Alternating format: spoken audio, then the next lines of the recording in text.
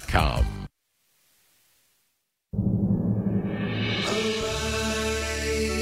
It's a new day. Hear his word. Let us pray. The Sunrise Morning Show. Can't wait to start your day. It is Thursday, the 14th of September. It is the Feast of the Exaltation of the Holy Cross. Let's pray together in the name of the Father, and the Son, and the Holy Spirit. We adore you, O Christ, and we bless you because by your holy cross you have redeemed the world. You emptied yourself and took the condition of a slave to set us free. You became obedient, even unto death, to deliver us from the fruits of disobedience. You arose from the dead to raise us out of the shadow of death into endless light. Lord Jesus Christ, by your death on the cross, you triumphed over sin and death. Raise our fallen world to the glory no human wisdom can expect. You who live and reign with the Father in the unity of the Holy Spirit, God, forever and ever. Amen. It is a better way to start a Thursday morning. The Sunrise Morning Show. I'm Matt Swaim. Anna Mitchell has news. Paul Luckman at the controls. And up this hour, we've got lots to get to. We hope that you can stay along with us for as much as possible. We will talk to Father Robert Nixon, who's been going through the various jewels and gems on the crown of the Virgin that reflect the glories of Mary. And, of course, those are all translated through the works of St. Ildefonsus of Toledo. Father Philip Michael Tangora will talk about the liturgical significance of today's feast of the Exaltation of the Holy Cross. Stephanie Mann has more thoughts on the English martyrs. And then during this month when suicide prevention is being promoted, we're going to look at that from a Catholic perspective. And Kevin Prendergast is going to share some thoughts on, maybe some of the people that you know who are struggling in this area and how you can help them, and maybe even some of you who have been affected by suicide. There's some good ways to process that and to pray for those who are in that situation. 2 minutes past. Here's Anna Mitchell with news. Good morning. Hurricane Lee is prompting hurricane and tropical storm watches in parts of the East Coast now. The National Hurricane Center says hurricane conditions, heavy rainfall, and coastal flooding are all possible in Maine this weekend. There's also the potential for life-threatening storm surge flooding in Massachusetts. Lee remained a Category 2 storm as of late last night, packing maximum sustained winds of roughly 105 miles per hour. During his general audience yesterday, Pope Francis renewed his appeal for the international community to come to the aid of Libya, which has just been devastated by massive flooding. From Vatican Radio, Christopher Wells reports. Pope Francis said, "My thoughts go out to the people of Libya, hard hit by violent rains that caused flooding and inundation, resulting in numerous deaths and injuries, as well as extensive damage." The Holy Father invited all the faithful to join him in praying for those who have lost their lives and for their families and those who have been displaced. Non manchi la nostra solidarietà. May our solidarity with these brothers and sisters, he said, who are so sorely tried by this calamity, not be lacking. According to the Reuters news agency, the desperate search for thousands of people missing after catastrophic flooding, with more than 5,300 confirmed dead. The death toll is expected to rise dramatically. A powerful storm burst dams in the area, unleashing a torrent of water that devastated a quarter or more of the Mediterranean city of Derna and washed away buildings along with their residents. Some 10,000 people are estimated to be missing, and many are believed to have been swept out to sea. After praying for victims of the flooding in Libya, Pope Francis said, "My thoughts also go to the noble Moroccan people who have suffered these movements of the earth, these earthquakes. Almost 3,000 people are known to have died in the magnitude 6.8 quake that struck the country on Friday, and more than 5,500 injuries have been reported. Hopes of finding survivors are fading. Many of the victims reside in small villages and mountain areas that rescue and aid workers are struggling to reach." In his remarks on Wednesday, Pope Francis urged prayers for Morocco and its people, asking that the Lord might give them strength to recover after this terrible disaster they have endured. I'm Christopher Wells. During his general audience catechesis yesterday, the Holy Father focused on a man known as the Doctor of the Poor in Venezuela as he continued his series on apostolic zeal. The Holy Father said Blessed Jose Gregorio Hernandez saw Jesus in the poor, the migrant, the sick, and the suffering. He said the success he never sought in the world, he received and continues to receive from the people who call him Saint of the People, Apostle of Charity, Missionary of Hope. An abortion rights legal group is suing 3 states over laws restricting abortions. The Center for Reproductive Rights is suing Idaho, Oklahoma, and Tennessee on behalf of 8 women, 4 OBGYNs, and an Idaho Medical Association. Lawsuits filed in Idaho and Tennessee argue that the women were denied access to abortion when facing dangerous pregnancy complications. The lawsuits want state courts to put a hold on their abortion laws entirely and to clarify medical emergency exceptions in the state bans. The United Auto Workers Union is prepared for a likely strike against Detroit's Big 3 automakers. Mark Mayfield reports. On Wednesday, Union President Shawn Fain ruled out any extension of the existing contracts with GM, Ford, and Stellantis after they expire Thursday night. He noted that September the 14th is a deadline, not a reference point. Members are at odds with the companies over wage increases, pensions, and job protections. Fain said initial strike locations would be limited and targeted if no deal is reached.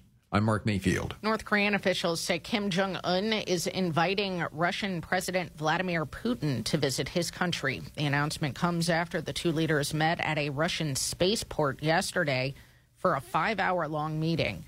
Afterwards, Kim said North Korea fully supports Russia's invasion of Ukraine and claimed Russia was in a, quote, sacred fight for its sovereignty and security against hegemonic forces. North Korean news said Kim cordially invited Putin to visit the country at a convenient time and that Putin accepted with pleasure. And the NFL Players Association is calling for the league to switch all stadium fields to natural grass. This comes after New York Jets quarterback Aaron Rodgers suffered a torn Achilles tendon after just 4 snaps in his debut with the team. MetLife Stadium, where the Jets and New York Giants play, switched to a new playing surface called Field Turf this year. NFLPA Executive Director Lloyd Howell said switching to natural grass is the easiest decision the league can make. He also claimed players overwhelmingly prefer natural grass and noted that data shows it's safer than artificial turf, but creates a lot of grass stains. Well, but grass stains that's a good uni, as they say. It's a good uniform.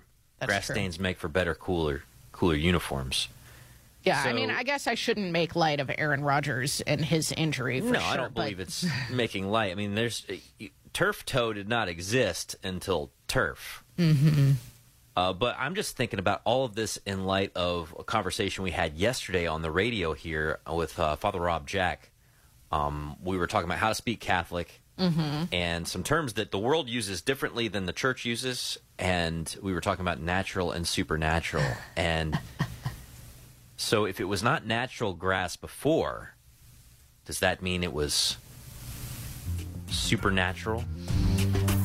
Or subnatural? I think it's subnatural. Unnatural is the word we're looking for here. Unnatural grass. AstroTurf. Love it. Well, today is one of my favorite days on the entire liturgical calendar. It is the feast of the exaltation, the triumph of the Holy Cross, Thursday, September the 14th. And we are so happy to have you along with us here on the Sunrise Morning Show. Father Robert Nixon is joining us now on the Sunrise Morning Show. He's a Benedictine monk at New Norcia in Australia, translator of the Tan Resurrection series, and we have been going through one of those books, The Crown of the Virgin by St. Ildefonsus of, of Toledo. Father, welcome back to the show. Thank you very much, Eddie. It's great to be with you on this wonderful feast day. It is great to have you. And we are up to the 23rd and penultimate setting in this crown imagined by St. Ildefonsus, in which he places the gemstone beryl. I had to look this one up, Father. Can you describe this, Jim? Yeah, so the gemstone beryl is one of these very brilliant, transparent gemstones. It comes in a whole range of different colors. In fact, green beryls are what we call emeralds. It comes also, though, in blue, in orange, in white, and it was a treasured stone in the ancient world because of its great luster, because of its wonderful clarity. And clarity is a key word when thinking about beryl in light of Our Lady, I know. But I want to start, actually, Father, with this verse that begins the reflection in this chapter from Exodus chapter 25, verse 31. Thou hast fashioned a candelabrum of purest gold. Why does that begin this reflection on beryl? He goes on to say, then, addressing the Virgin Mary, Most glorious Lady, you yourself are this candelabrum in which God has placed the light of his wisdom in order that he might search out and find the lost drachma. And, the idea that Mary is this gold light bearer, which God himself is using to display to us his wisdom and his love. And by means of this, as he says, to search out the lost drachma, which of course is a metaphor for any souls who have gone astray. So God uses Mary as this wonderful illumination to all of the world. The daughters of Jerusalem gaze upon you intently, that they may pursue the scent of your fragrance and run in the light of your virtue.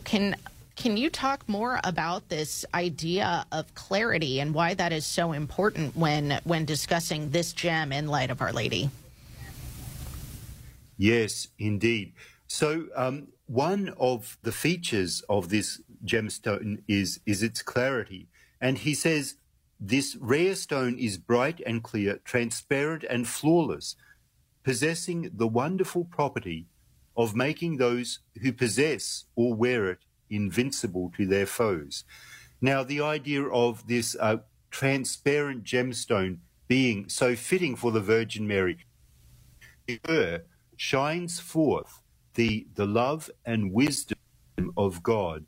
And, I think this is particularly appropriate to think about her as being transparent to Christ, that everything Christ felt or said went directly through her. And, of course, tomorrow, when we have the feast of Our Lady of Sorrows, we see how even the pain and suffering of Christ passed through her, almost as if light passing through this transparent gemstone. That's such a beautiful reflection. I wanted to ask you, he uses the term, or at least you translate it as mediatrix, several times in this particular reflection. So can you talk about that? Yes. So this term mediatrix, I believe, is so appropriate to apply to the Blessed Virgin Mary.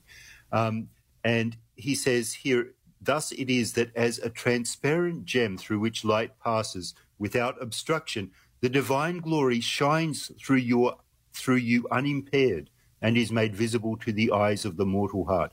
Conversely, as the unique mediatrix and privileged intercessor for humanity, you transmit our pleas, our cries, our tears, our prayers to God, filtered and purified through your own unique goodness and mercy. And I know some people have difficulty with the idea of Mary being a mediatrix. They say Christ is the only mediator.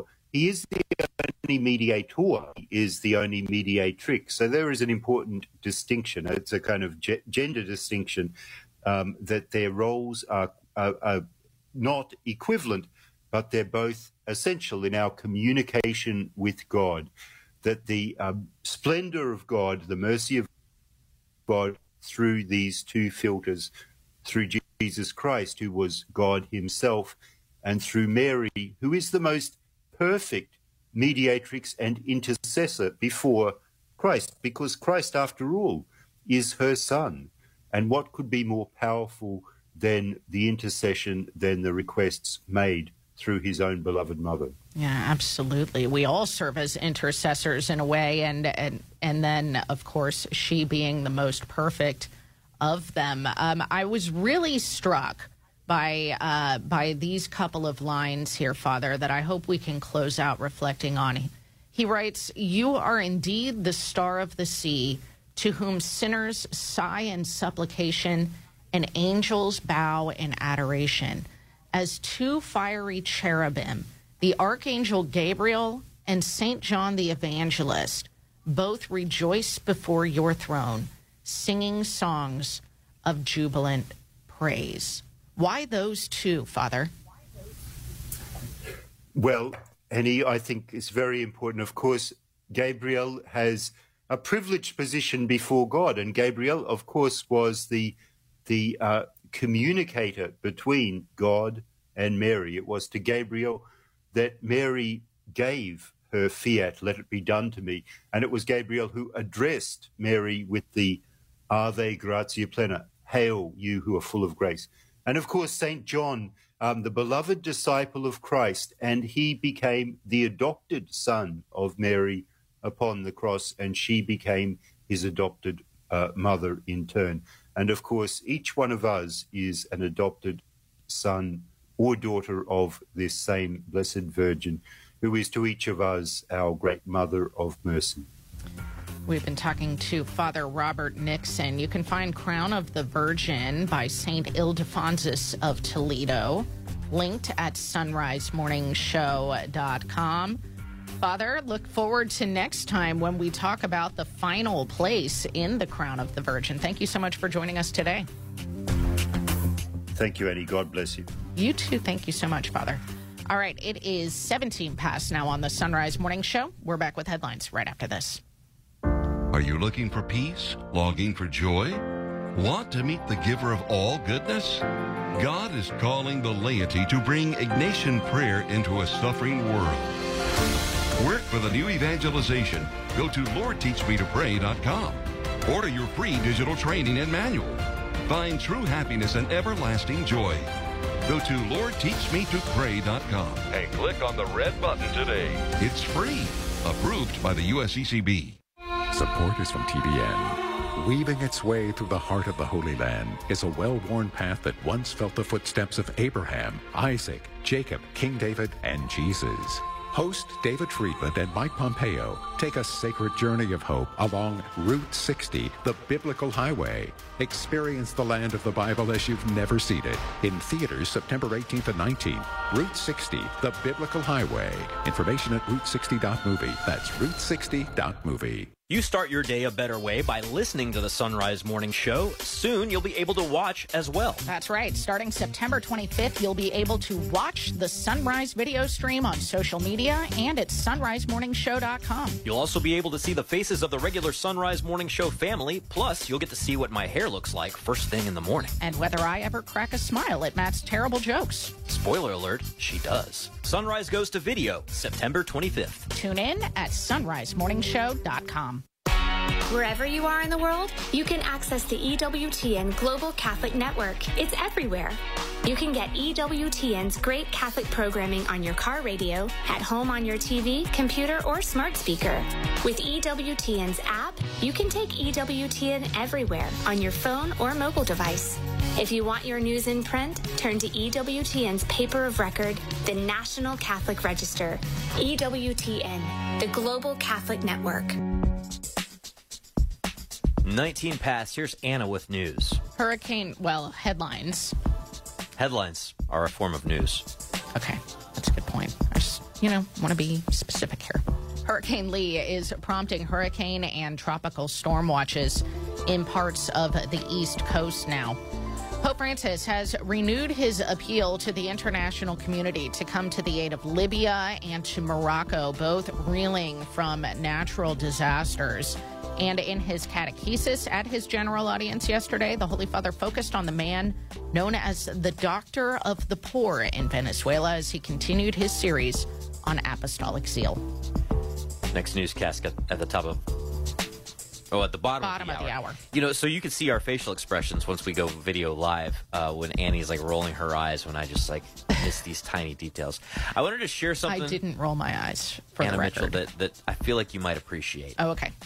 So this past Sunday, we had some audio problems, some microphone problems at the Mass. Retired priest has been filling in, and I guess there was some miscommunication on how the mic worked, or maybe the mic just wasn't working at all, and you couldn't really hear what was going on, and it was what it was. You know how you go to Mass and you're like, sometimes you're like, wow, this is so powerful, and like everything is in the right place, and then other times you go to Mass, you're like, oh, wow, man, this is a mess. I'm glad that Jesus is truly present despite our human failings. Right. Got a note from someone who said they were interested in becoming Catholic, and I do RCIA, so I reached out to this person.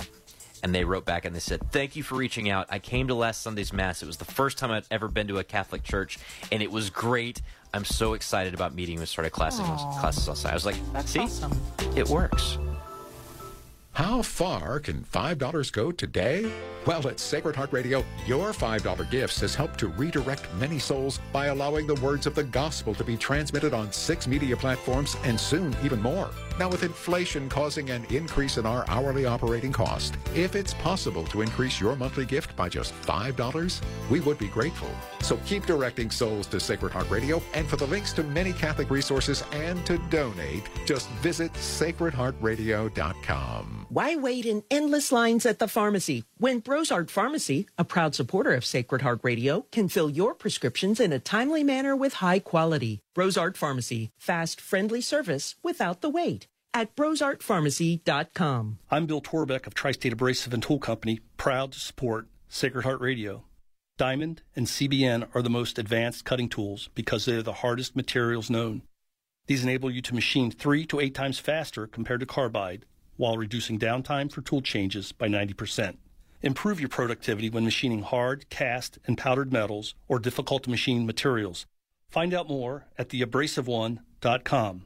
That's the number 1, theabrasiveone.com. Pregnancy Center West is committed to protecting the unborn by encouraging women to see and choose the beauty of life while offering practical assistance for them and their families. Donate securely online at supportpcw.org. That's supportpcw.org. Catholic Engaged Encounter Weekends are a marriage preparation program led by married couples and a priest or deacon. What makes this marriage prep program unique is you will have 2 days as a couple to delve into important subjects that will affect your relationship together for the rest of your lives. More time for prayer and reconciliation, and closing the weekend with Mass. More information is at cincinnati-covington.engagedencounter.com. That's cincinnati-covington.engagedencounter.com.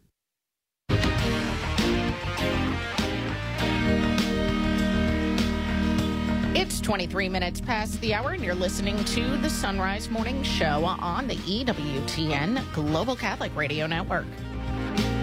Father Philip Michael Tangora is joining us again on the Sunrise Morning Show. He's a pastor, a canon lawyer, and author of Holiness and Living the Sacramental Life.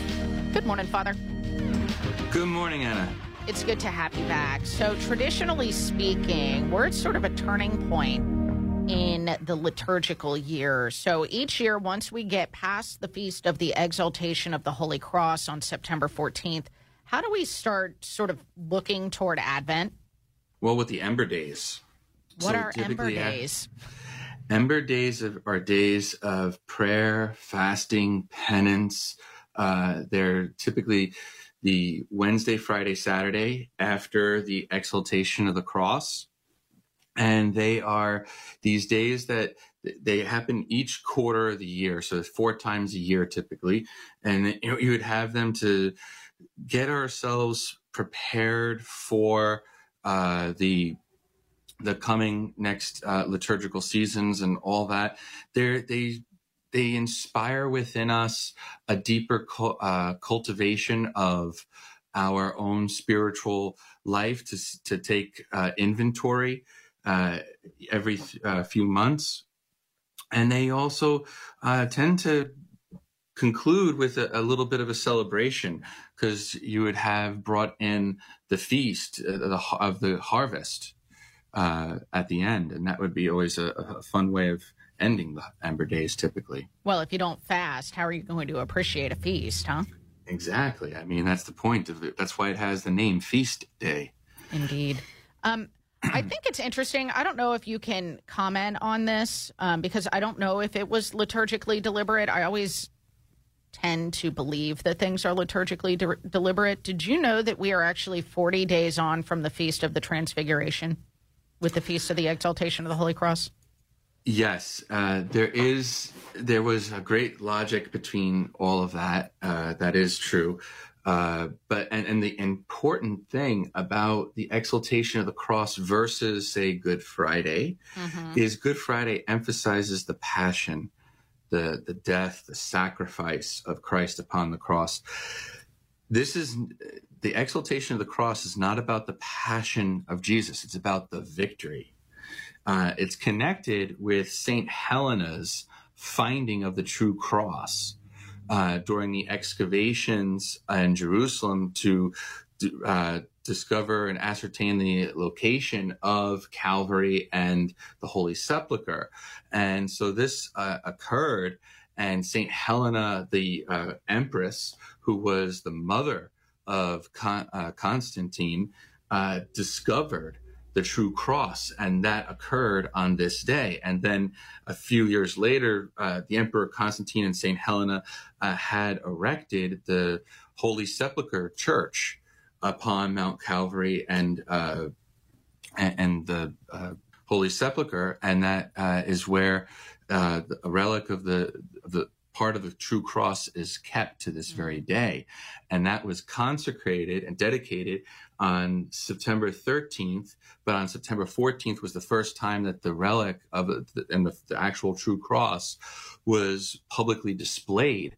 And so the people were able to venerate and recognize and interiorize through this celebration the power of the cross to transform one's life, just like you said with the Transfiguration, because you see this is the glory of God. This is the victory of God.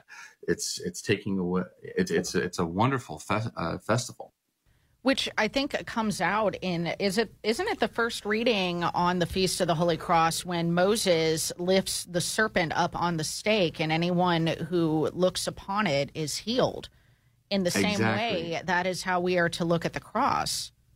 Exactly. The source of our salvation, the source of our healing.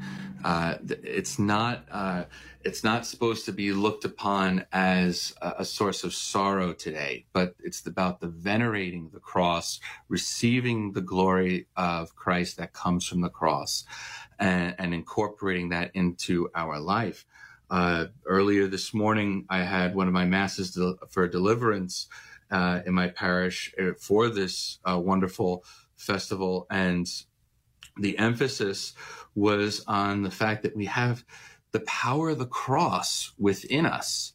As Christians, by our baptism, by the reception of the Eucharist, we have the power of that transformative victory in Jesus Christ within us.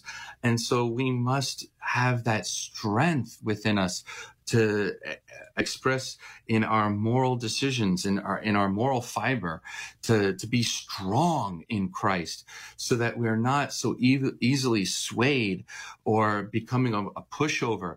Not that we become aggressive, but that we must be assertive of the power of the cross that is within us, and tell the devil to just go away, because that power is within us, and we need to allow ourselves to have that transformation truly interiorized so that we can have that integrity.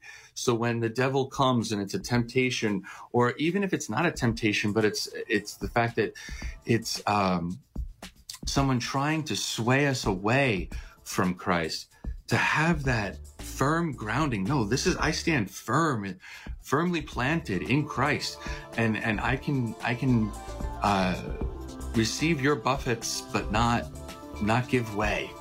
Beautifully put. Thank you so much, Father Philip Michael Tangora. You can find his book, Holiness and Living the Sacramental Life, linked at sunrisemorningshow.com. Happy Feast of the Exaltation of the Holy Cross. Tomorrow we celebrate the Feast of Our Lady of Sorrows, which is my other favorite liturgical feast day. These are great days that we have here in this middle part of September.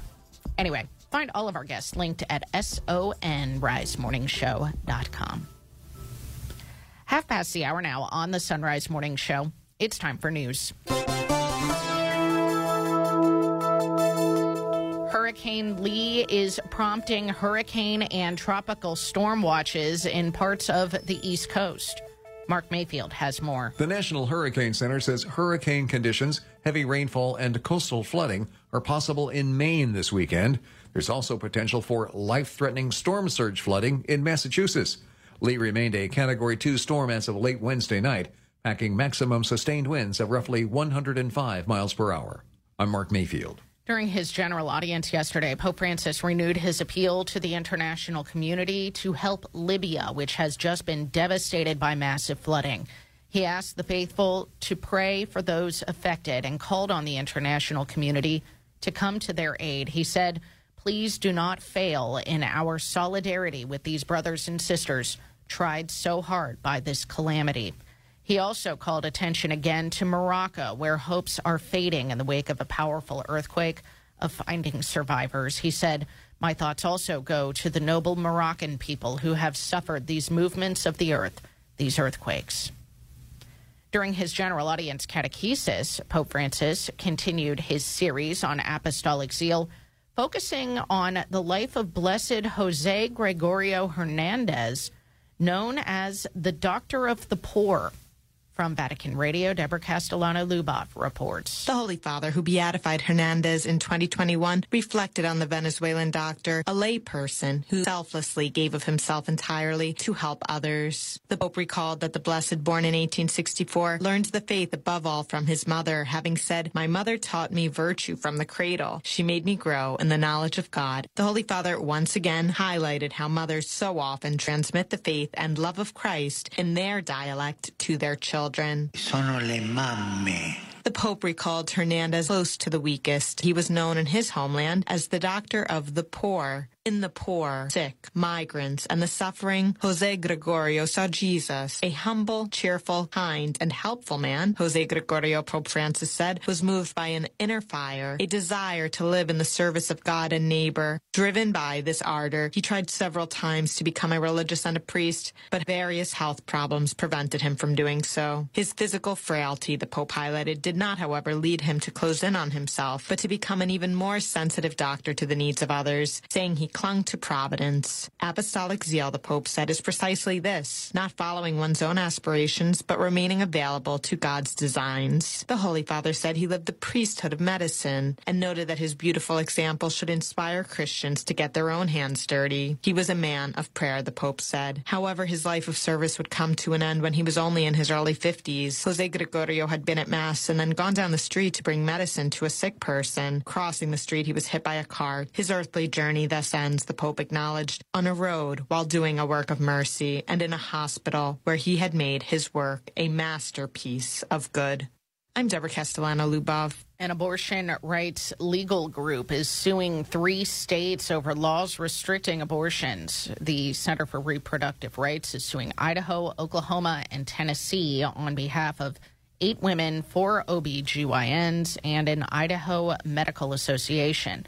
Lawsuits filed in Idaho and Tennessee argue that the women were denied access to abortion despite facing pregnancy complications. The lawsuits want states to put a hold on their abortion laws entirely and to clarify medical emergency exceptions. The White House is defending plans to swap money and prisoners for Americans detained in Iran.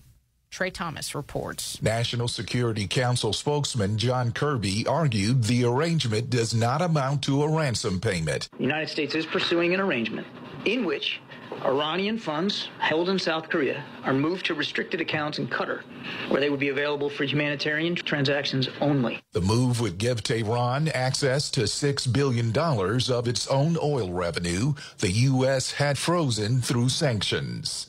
I'm Trey Thomas. Ford CEO Jim Farley is batting back criticism by the head of the United Auto Workers Union that Ford is not taking bargaining seriously ahead of a deadline tonight. before a potential strike. That's the news on the Sunrise Morning Show. It's 35 past the hour.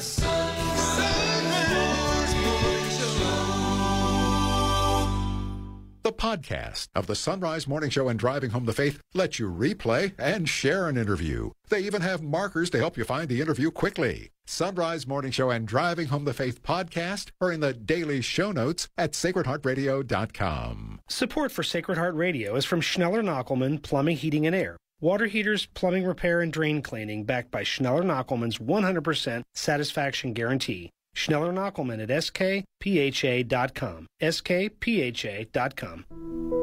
Offering Catholic retreats based on Ignatian spirituality, the Jesuit Spiritual Center invites you to a weekend of prayer and renewal led by various retreat masters, including Father Michael Graham. Join others for a weekend of silence as you experience the great treasures of the spiritual exercises of St. Ignatius of Loyola. Register now at JesuitSpiritualCenter.com. JesuitSpiritualCenter.com. That's JesuitSpiritualCenter.com. JesuitSpiritualCenter.com. It's 24 minutes before the hour on this feast of the Exaltation of the Holy Cross, Thursday, September the 14th. Your forecast is brought to you on Sacred Heart Catholic Radio by Schneller-Knockelman Plumbing, Heating, and Air online at skpha.com. Got another awesome day ahead. Right now it feels great. Temperatures in the lower 50s as you're heading out the door. For Cincinnati, sunshine and pleasant today with a high of 76 degrees. Clear skies tonight with an overnight low of 50. More sunshine tomorrow and a high of 76 degrees. For the Miami Valley-Dayton area, sunny to partly cloudy today and a high around 73 degrees. Clear skies tonight with an overnight low of 48. It'll be sunny tomorrow with a high of 76 degrees. This is Sacred Heart Catholic Radio, 740 a.m., 9:10 a.m. Download our app at sacredheartradio.com.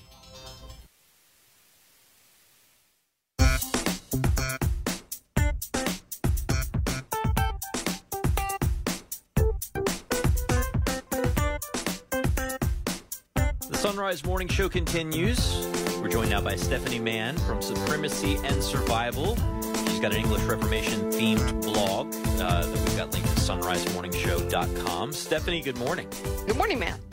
So we've talked a lot over the years about St. Thomas More, his connection to Henry VIII, and, you know, of course, John Fisher, the one bishop who would not go along with things. But those were not the only people in Henry VIII's circle who he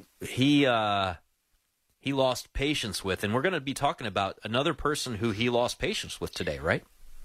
Yes, Blessed Adrian Fortescue. I mean, I call him a friend of Henry VIII, but, you know, as Thomas More said, Henry VIII's friendship could end pretty abruptly. He once told his son-in-law that if his head, Thomas More's head, could win Henry a castle in France, his head would go for the sake of the castle. And that's certainly, I think, what Adrian Fortescue found out, too, because he was one of those who's very much held in honor by Henry VIII. He served him in his military campaigns. He went to the great field of the cloth of gold in France. He was a justice of the peace. He was even a gentleman of the king's privy chamber, which a privy chamber is 16th century language for bathroom. And so he was, again, a great servant to Henry VIII. And yet, the way that the biographers of him say this, something changed. I mean, it's not clear that he actively opposed what Henry was doing. He went to the wedding, Henry VIII's, the coronation and wedding of, official wedding of Henry VIII and Anne Boleyn. But then I guess it was clear that he wasn't as enthusiastic about what Henry VIII was doing, and he was imprisoned once and then again, and then finally executed. And even his date of execution isn't very clear. And the biographers note that he wasn't accused of not taking the oath. He wasn't tried. It was just a bill of Parliament was passed that said that he'd been kind of generally seditious and refused allegiance. So, not saying that he would actively opposed Henry VIII. So, but I think what Father Henry Sebastian Bowden points out most and gives 2 pages to in his book are the maxims that this man had collected and written in his Book of Hours that I think guided him to finally making that decision or doing something that indicated that he was opposed to Henry VIII and his kind of ability to accept this turn in fortunes that he experienced. As you're saying this, I can't help but think back to the movie Hook, which is Dustin Hoffman as Captain Hook, Robin Williams as Peter Pan, and Captain Hook's given this rousing speech. He's like, "I'm going to kill Peter Pan. Who killed that crocodile? Who stuffed him? Whatever, and who doubted me?" And it all falls silent. He's like, "One of you doubted me. I think one of you doubted me. You didn't cheer as loud as the others," is kind of what happens, right? And it seems as though that maybe Adrian Fortescue kind of got caught in that, like, one of you's not making the right kind of smile towards my situation, right? I mean, it comes off that way the way you tell it. It does. Yeah, because being imprisoned twice, maybe he was questioned. He was imprisoned in 1534. The time when Henry is really moving into wanting oaths and wanting true allegiance, and so maybe there was some indication that he wasn't as enthusiastic. It doesn't say that he actually refused the oath. He maybe even took Henry VIII's oath. It's not clear, because if he hadn't taken the oath, he would have been in the Tower of London with St. John Fisher and Thomas More and some of those others that initially, at least, wouldn't take the oath of first of the succession and then of supremacy. So it is interesting. But I think what I took from, and the reason I think Father Henry Sebastian Bowden included all these maxims and words. Yeah, I was going to ask you about some of those, because you don't become Fortescue.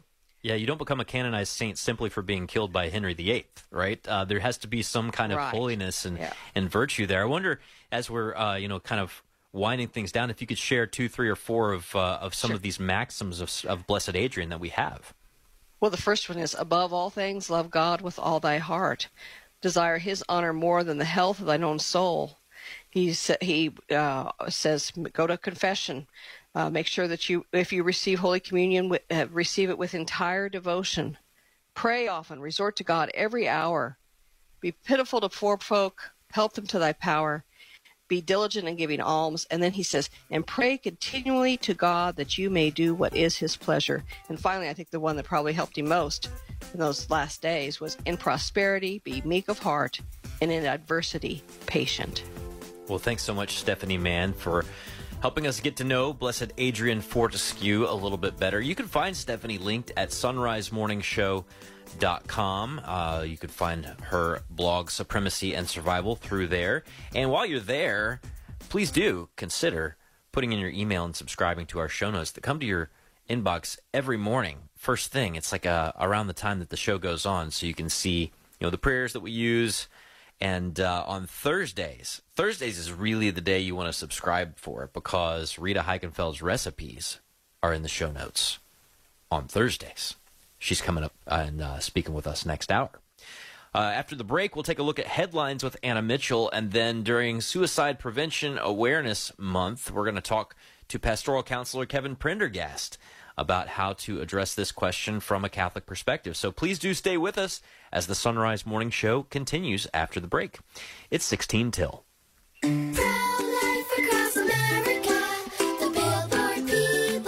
It's not over. Unplanned pregnancies still happen. I'm Marianne Koharski, Director of Pro-Life Across America. In my 30-plus years, I've never seen such a concerted attempt to silence our efforts, and at a time when it's most needed. There's a powerful effort to prevent and block our pro-life messages. Our billboards, social media, and digital ads are all impacted. Our messages feature a hotline number connecting callers with more than 3,000 pregnancy support centers across America, offering alternatives to abortion, free ultrasound, and pregnancy assistance. Babies' lives are being saved. The need still exists. It really does. And Pro-Life Across America needs your help. Please find us at prolifeacrossamerica.org. Did you know I could suck my thumb before I was born? Yep, we all started small. Pro-Life Across America, the Billboard people. It's back to school time and back to a busier morning routine. If you're going to need some help to get going, get yourself a few bags of Mystic Monk coffee. And when you go to the Mystic Monk site through the link you find at sunrisemorningshow.com, you'll give us a boost with a commission on your purchase. While you're at our site, pick up a Sunrise Morning Show mug or travel mug and perhaps a water bottle for your student. All available in our online store. Find our store and link to Mystic Monk Coffee at sonrisemorningshow.com. Why do we need Catholic radio? Because not everybody's sitting in front of a computer or watching their television set at home. How about when driving to work? Catholic radio's there for you. I may be a Catholic priest, but I'm still a student of the faith, and Catholic radio helps supply good material, whether it be a question and answer format show, whether it be a show itself on doctrine or theology. I myself, as a priest, am always learning. Father Wade thinks Catholic radio is important. So should you. This is Dr. David Anders. Does the problem of evil keep you from believing in God? Join us for Called to Communion this afternoon at 2 p.m. Eastern. Now, back to the Sunrise Morning Show.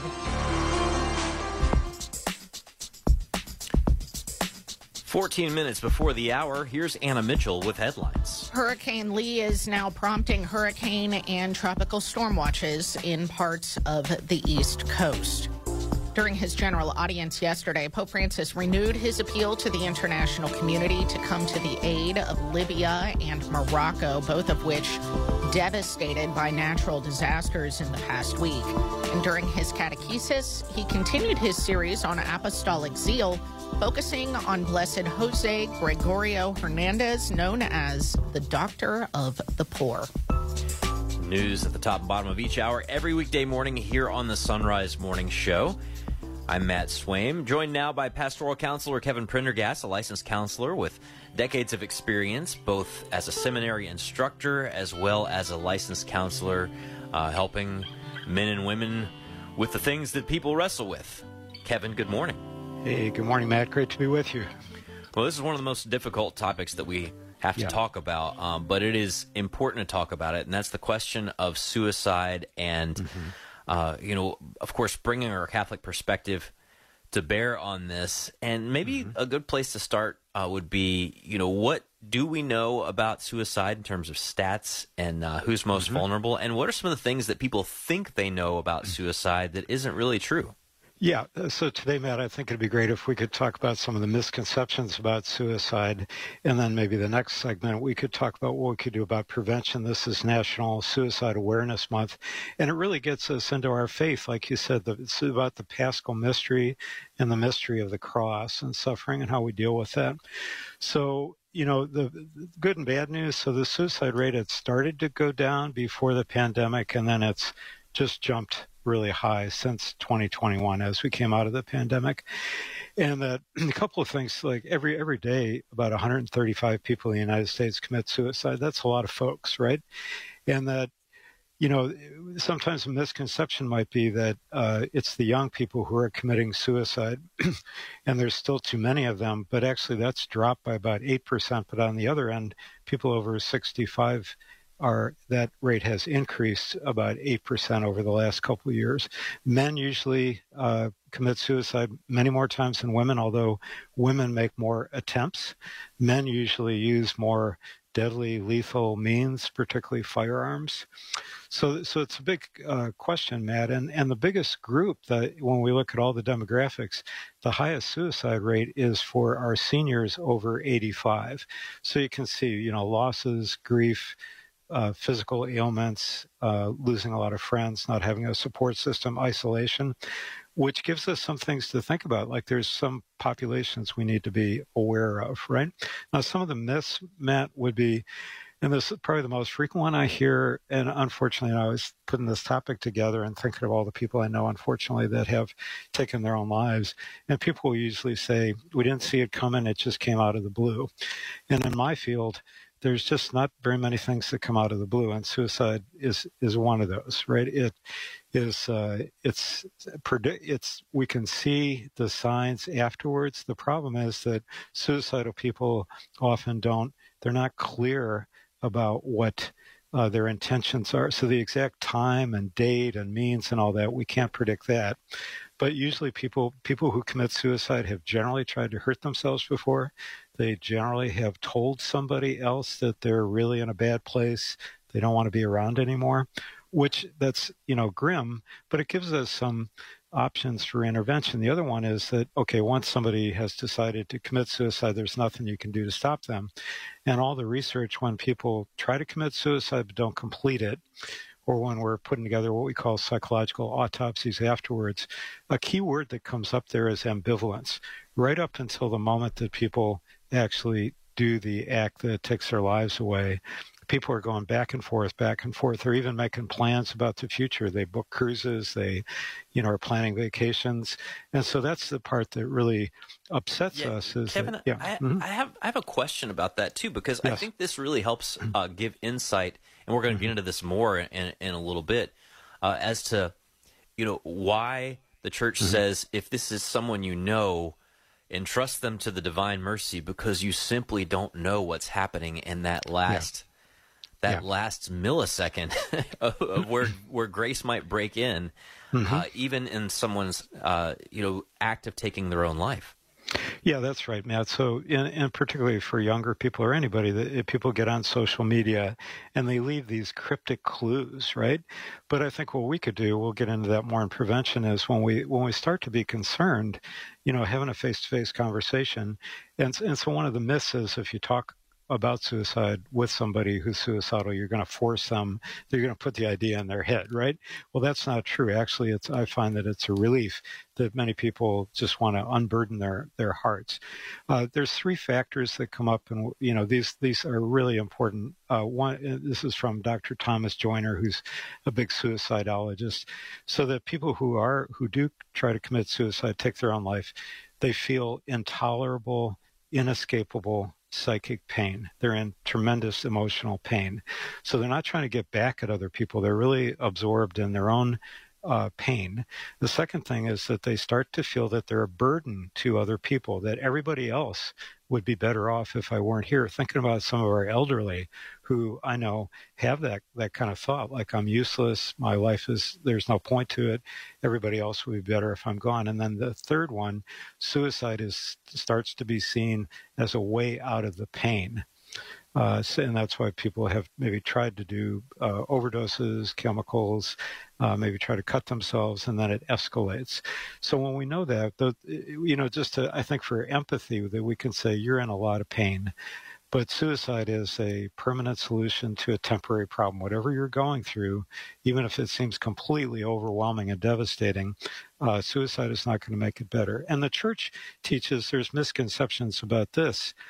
That we look at the Catechism 2282-83.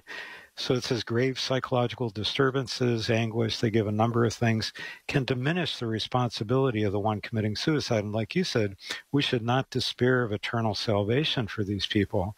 The church prays for persons who have taken their own lives. We commend them to God's mercy.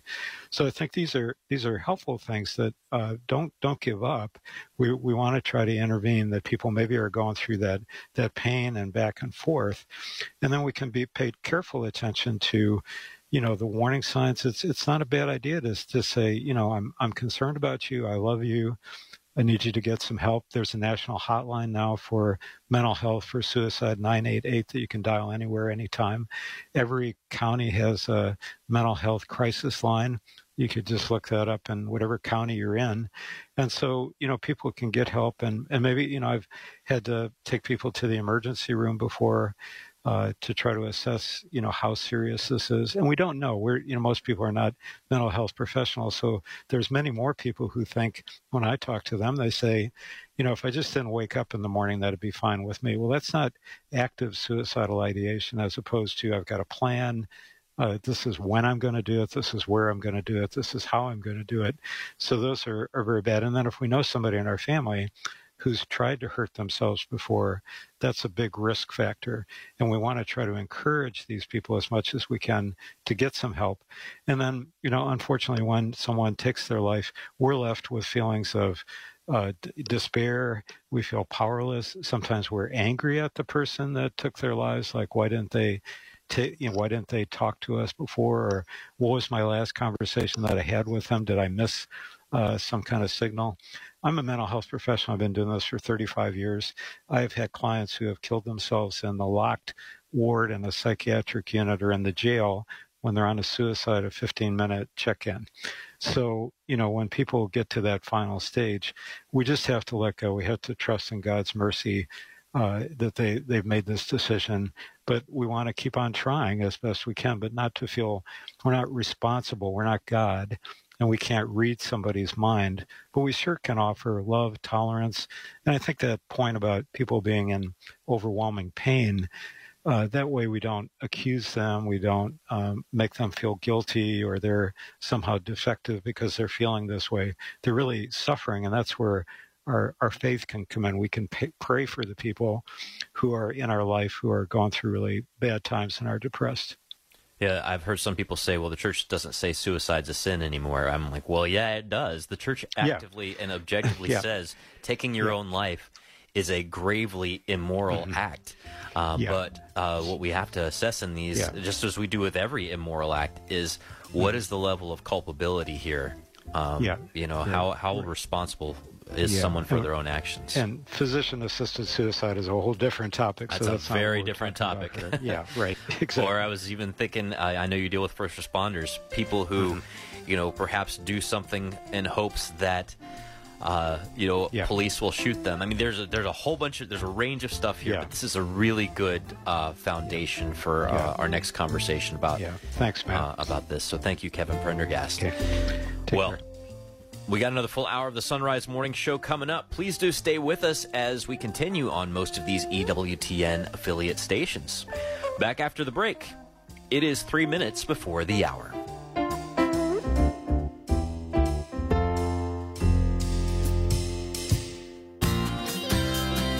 I'm Father Rob Jack. Join me this afternoon for Driving Home the Faith when Krista Cornish-Scott will discuss the upcoming choral event on St. Hildegard of Bingen. Dr. Jennifer Roback-Morris will share the latest news from the Ruth Institute. I will reflect on the Feast of the Triumph of the Cross, the frequent traffic and weather. That's this afternoon beginning at 4 on Sacred Heart Radio. You're on the road to Christ the King. Driving home the faith. Support for Sacred Heart Radio is from Twin Dental of Cincinnati. Since 1986, twin brothers Drs. David and Michael Rothen have been providing superior dental care in a relaxed and comfortable setting for the entire family. The twin dental doctors utilize advanced dentistry techniques from sedation to implants and the latest in cosmetic options to preserve and beautify smiles. Twin Dental, located just off the I-275 exit at Hamilton Avenue. For a complimentary evaluation, 513-825-6111 and online at twindental.com. Being prepared is everything, right? Does your family know your wishes for your final resting place? Gate of Heaven Cemetery, Archdiocese of Cincinnati's pre-planning family services advisors will assist you and your family with your advanced planning by helping you make decisions calmly and with a clear mind. Attend an upcoming pre-planning seminar at Gate of Heaven Cemetery so you can rest with peace of mind. 513-489-0300. 513-489-0300. Support for Sacred Heart Radio is from JC Health Insurance agent George Justin. If you're turning 65, retiring, or simply have Medicare questions, George has answers. George is your pro-family, pro-life guide to Medicare, helping to simplify your transition by guiding you through the options to find a plan that meets your unique needs, all at no cost to you. Find out more from George Johnston at JC Health Insurance. 859-414-6591. That's 859-414-6591. St. Vincent de Paul, Northern Kentucky understands the importance of a helping hand when life becomes difficult. Through the grace of God and the amazing generosity of volunteers and donors, St. Vincent de Paul, Northern Kentucky has been able to provide over $200,000 in rent and utility assistance to nearly 2,000 neighbors in need in the last 12 weeks alone. The prayer is to continue to faithfully serve those in need well into the future. To learn how you can help, visit svdpnky.org and follow along on social media. Support for Sacred Heart Radio is from Rua Wood Psychological Services, integrating psychological science and the truths of our Catholic faith, with offices in Dayton and Cincinnati. More information at 513-407-8878 or rwpsych.org. I'm Deacon Bill Mullaney from Immaculate Heart of Mary Parish. Thank you for listening to Sacred Heart Catholic Radio. 740 WNOP Newport, 910 WPFB Middletown, or get the app, stream, podcast, and more at sacredheartradio.com. Arise, it's a new day. Hear his word, let us pray. The Sunrise Morning Show. Better way to start your day. It is Thursday, the 14th of September. It's the Feast of the Exaltation of the Holy Cross. And let's begin together by praying a prayer written by Padre Pio in the name of the Father, and the Son, and the Holy Spirit. O Lord, we ask for a boundless confidence and trust in your divine mercy and the courage to accept the crosses and sufferings which bring immense goodness to our souls and that of your church. Help us to love you with a pure and contrite heart, and to humble ourselves beneath your cross as we climb the mountain of holiness, carrying our cross that leads to heavenly glory. May we receive you with great faith and love in Holy Communion, and allow you to act in us as you desire for your greater glory. O Jesus, most adorable heart and eternal fountain of divine love, may our prayer find favor before the divine majesty of your heavenly Father. Amen. It is a better way to start a Thursday, the Sunrise Morning Show here on the EWTN Global Catholic Radio Network. I'm Matt Swaim. Anna Mitchell has news. Paul Luckman at the controls. We'll talk to Dr. John Bergsma, who's been going through his book, Love Basics for Catholics, looking at the ways that God's relationship with his people is articulated throughout Scriptures. Today, we're in Isaiah. Rita Heikenfeld has some late summer gardening tips for you this morning in our Bible Food segment. Gary Machuda has more insights, and these have been really fascinating, into the ways that Jesus taught so that the people who were hearing him would be able to easily remember his teachings. And then Catherine Nolte has a book called Back to the Bright Before. Looks like some interesting youth reading for you, a little youth fiction. So stay with us if you can. Right now, it is 2 minutes past the hour. News, a service of Central Fabricators and centralfabricators.com. Here's Anna Mitchell. Good morning. Forecasters are now predicting Hurricane Lee will reach New England's coast by Friday. The National Hurricane Center says Lee will likely still be a large and dangerous cyclone when it reaches southeastern New England late tomorrow, and then will move over Maine and Atlantic Canada during the weekend. Hurricane and tropical storm warnings have been posted along the New England and Canadian coasts, and southeastern Massachusetts is under a storm surge watch. As of late yesterday, Lee was about 900 miles south of Nantucket and moving northward with wind speeds of 105 miles per hour. During his general audience yesterday, Pope Francis renewed his appeal to the international community to come to the aid of Libya, which has just been devastated by massive flooding. From Vatican Radio, Christopher Wells reports. Pope Francis said, "My thoughts go out to the people of Libya, hard hit by violent rains that caused flooding and inundation, resulting in numerous deaths and injuries, as well as extensive damage." The Holy Father invited all the faithful to join him in praying for those who have lost their lives and for their families and those who have been displaced. Non manchi la nostra solidarietà Our solidarity with these brothers and sisters, he said, who are so sorely tried by this calamity, not to be lacking. According to the Reuters news agency, the desperate search for thousands of people missing after catastrophic flooding with more than 5,300 confirmed dead. The death toll is expected to rise dramatically. A powerful storm burst dams in the area, unleashing a torrent of water that devastated a quarter or more of the Mediterranean city of Derna and washed away buildings along with their residents. Some 10,000 people are estimated to be missing, and many are believed to have been swept out to sea. After praying for victims of the flooding in Libya, Pope Francis said, "My thoughts also go to the noble Moroccan people who have suffered these movements of the earth, these earthquakes." Almost 3,000 people are known to have died in the magnitude 6.8 quake that struck the country on Friday, and more than 5,500 injuries have been reported. Hopes of finding survivors are fading. Many of the victims reside in small villages and mountain areas that rescue and aid workers are struggling to reach. In his remarks on Wednesday, Pope Francis urged prayers for Morocco and its people, asking that the Lord might give them strength to recover after this terrible disaster they have endured. I'm Christopher Wells. At his general audience catechesis, the Holy Father focused on a man known as the Doctor of the Poor in Venezuela as he continued his series on apostolic zeal. The Pope said, "Blessed Jose Gregorio Hernandez saw Jesus in the poor, the sick, and the suffering, and in the migrant. He said the success he never sought in the world, he received and continues to receive from the people who call him Saint of the People, Apostle of Charity, and Missionary of Hope." An abortion rights legal group is suing 3 states over laws that restrict abortions. The Center for Reproductive Rights is now suing Idaho, Oklahoma, and Tennessee on behalf of 8 women, 4 OBGYNs, and an Idaho Medical Association. Lawsuits filed in Idaho and Tennessee argue that the women were denied access to abortion despite facing dangerous pregnancy complications. The lawsuits want state courts to put a hold on their abortion laws entirely and to clarify medical emergency exceptions. The United Auto Workers Union is prepared for a likely strike against Detroit's Big 3 automakers. Mark Mayfield reports. On Wednesday, Union President Shawn Fain ruled out any extension of the existing contracts with GM, Ford, and Stellantis after they expire Thursday night. He noted that September the 14th is a deadline, not a reference point. Members are at odds with the companies over wage increases, pensions, and job protections.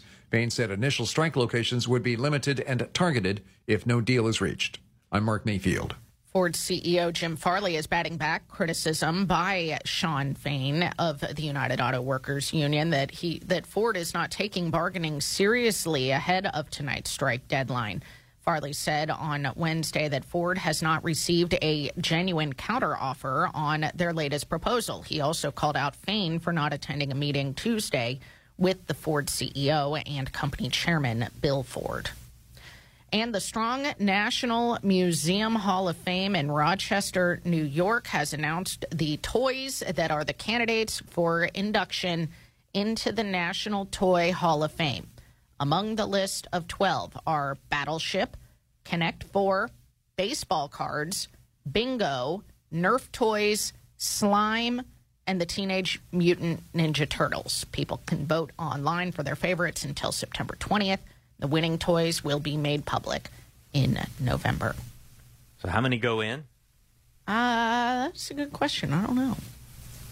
National Toy Hall. I understand why baseball cards are on that list, but I have a moral objection to them being referred to as toys. So the reason being, Anna Mitchell, is that there are people who own. I mean, I got like 4,000 baseball cards.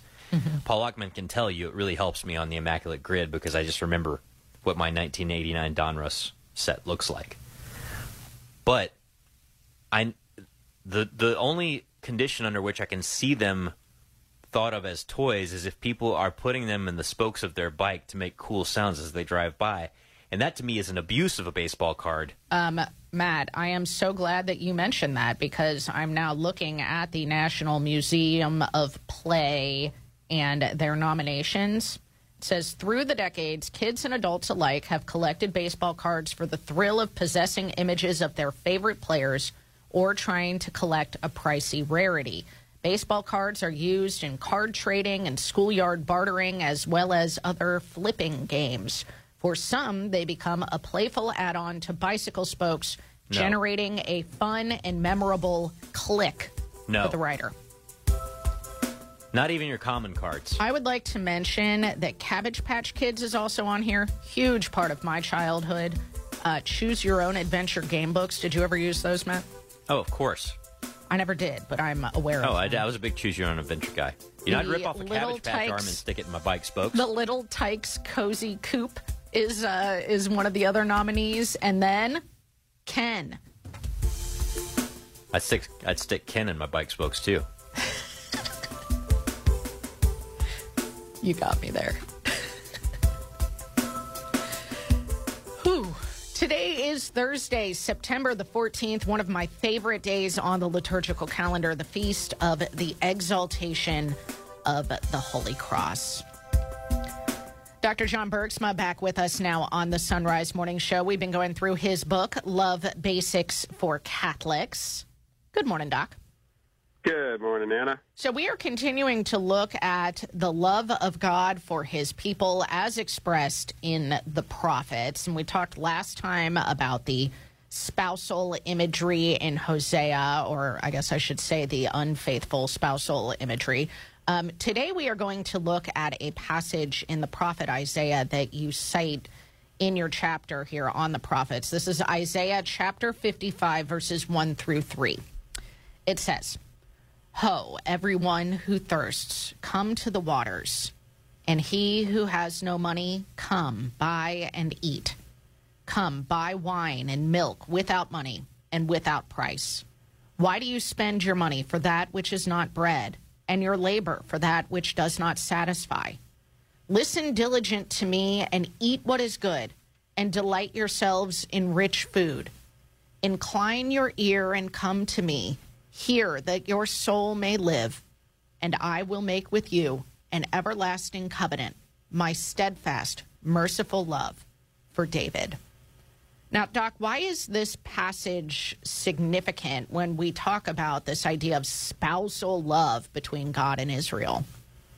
Yes. Well, it follows on Isaiah 54, where we get beautiful language about God resuming his marriage with Israel, and then this call to the poor of the earth, Anna, the people who have no money, who are lacking, the price for a meal, are all being invited to this wonderful banquet. And it's really a wedding banquet, because when they come and participate in this banquet and listen to God's summons, they will enter into a covenant. And that's what happens at a wedding banquet. A wedding banquet is a celebration of a covenant that's being formed between a bride and groom. And so they respond to this call of God. They come to this wonderful banquet, and then God makes with them this unbreakable covenant that is the same love, the same covenantal love that he had for David. So they come into what we call the Davidic covenant. So it's connected with that previous chapter and the idea of God reestablishing the marital covenant with the people of Israel. Can you talk about God's game here, I guess you could say, why this would be so important, so enticing, I think, to people who were living in exile? Because they felt like they had been, as it were, divorced by God, like God had abandoned them, cast them away because of their sins, because of their unfaithfulness. And living in poverty, living in exile, this sense that there was no future.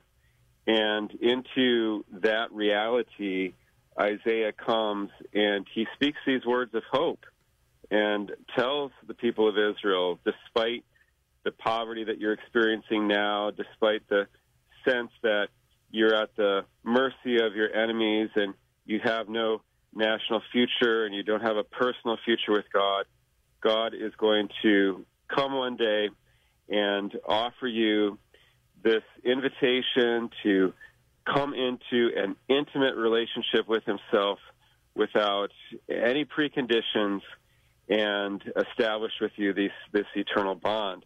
And of course, Anna, we read this.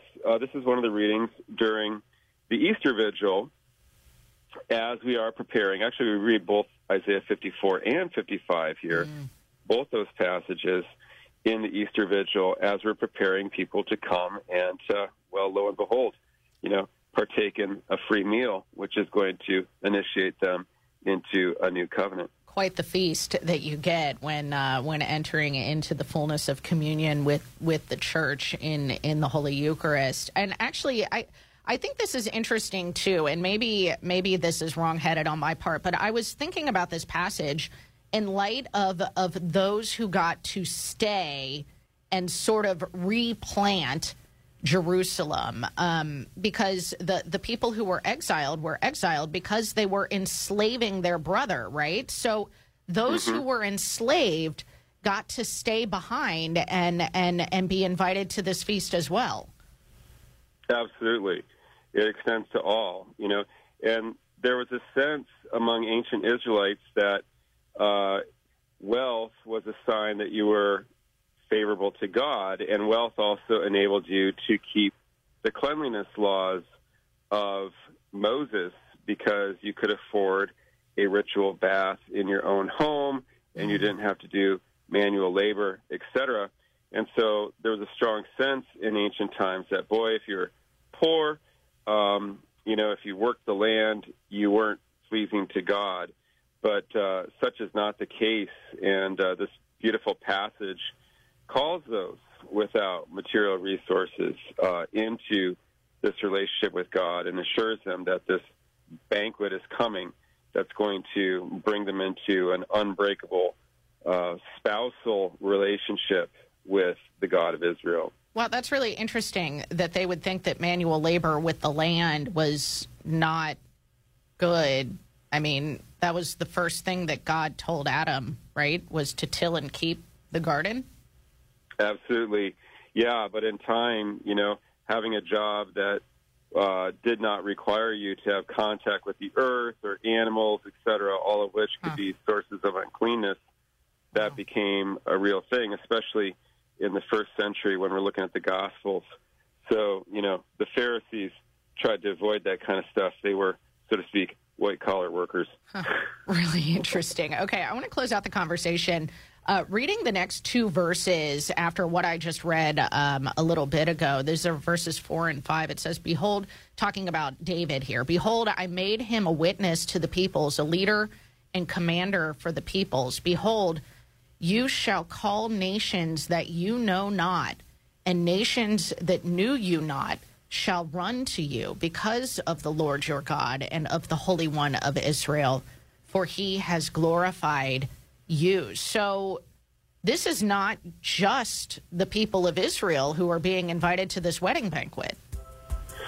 No, indeed. It's really quite amazing because in those passages we see an anticipation of something that could not have been predicted or anticipated, back in the 700s, 600s, et cetera, BC. Here we're talking about Gentile groups like, say, Germans, Dutch, Chinese, Americans, who'd never had contact with ancient Israel, actually seeking out the God of Israel.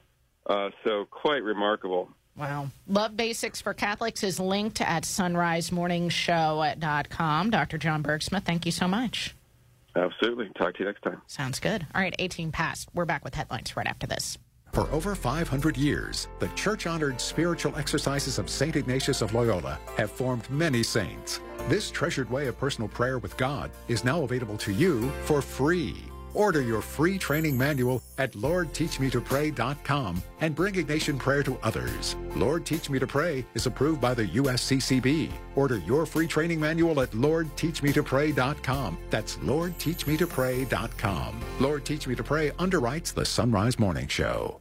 The first annual Dominican Rosary Pilgrimage, sponsored by the Dominican Friars Foundation, will take place on Saturday, September 30th at the Basilica of the Immaculate Conception in Washington, D.C. This all-day event will feature conferences by Father Gregory Pine, Resuscitation of the Rosary, a Fervorino by Father Lawrence Liu, and Mass with Father James Brent as homilist. Join us for this day of prayer to Our Lady. For more information, visit rosarypilgrimage.org. That's rosarypilgrimage.org. You start your day a better way by listening to the Sunrise Morning Show. Soon, you'll be able to watch as well. That's right. Starting September 25th, you'll be able to watch the Sunrise video stream on social media and at sunrisemorningshow.com. You'll also be able to see the faces of the regular Sunrise Morning Show family. Plus, you'll get to see what my hair looks like first thing in the morning. And whether I ever crack a smile at Matt's terrible jokes. Spoiler alert, she does. Sunrise goes to video September 25th. Tune in at sunrisemorningshow.com. Now there's a fast and easy way to get in touch with EWTN. The EWTN Everything number. Call 1-800-447-EWTN to get the latest information on programming, special events, pilgrimages, and more. You can even make a donation. Our EWTN Family Viewer Services representatives are ready to help you with whatever your needs may be. The EWTN Everything number. 1-800-447-EWTN. EWTN. 20 minutes past. Here's Anna with headlines. Forecasters are predicting Hurricane Lee will reach the New England coast by tomorrow. During his general audience yesterday, Pope Francis renewed his appeal for aid for Libya and Morocco, and in his catechesis, focused his apostolic zeal catechesis on the man known as the Doctor of the Poor. Pretty cool story. I'd never heard his story. I know. He was only beatified like a year or two ago. What'd you say his name was? Blessed Jose Gregorio Hernandez. Jose Gregorio Hernandez. Venezuela.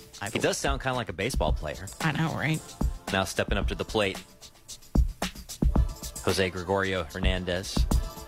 Doctor of the Poor. Doctor of the Poor. I like it. It's 21 past. Do you go to sacredheartradio.com to get the show notes?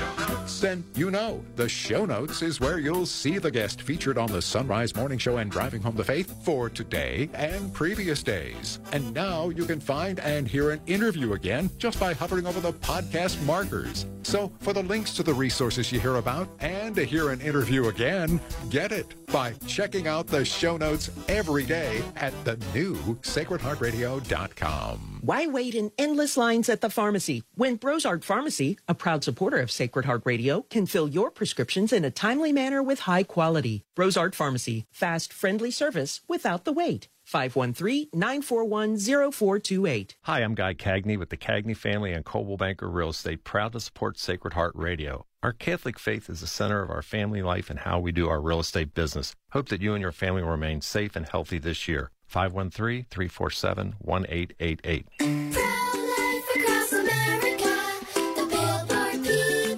We need your help. Hello, I'm Marianne Koharski, Director of Pro-Life Across America. In my 30-plus years, I've never seen such a concerted attempt to silence our efforts and at a time when it's most needed. There's a powerful effort to prevent and block our pro-life messages. Our billboards, social media, and digital ads are all impacted.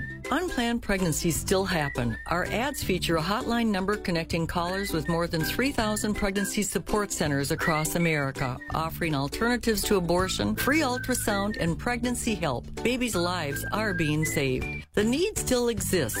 It really does. And Pro-Life Across America needs your help. To donate, please find us at prolifeacrossамerica.org. Did you know I could suck my thumb before I was born? Yep, we all started small. Pro-Life Across America, the Billboard people. It is time for Bible Foods with Rita Heichenfeld from AboutEating.com. And today we get to talk about taking care of that garden in the late summer months. Rita, good morning. Good morning. And you know, our colleague Annie gave me this idea, and I think it's just great for this time of year. Well, there's a parable that Jesus tells in Matthew 20 that does sort of get at the principle here. I wonder if you could share that with us. Oh, sure. It's the Bible passage, Matt. When you think of the parable of the workers in the vineyard, and you're right, it's in Matthew 20. Those people who went to work late still got the same pay as those who actually began at the beginning of the day. So we're talking about planting early in the season and then again late in the season. All right, so you're saying it is still possible to plant some stuff even in September. Yeah, you know, it's not such a crazy idea at all, because when you think of vegetable and herb gardening, it doesn't really end with summer. There's still plenty of time in early, emphasis on early fall to grow produce.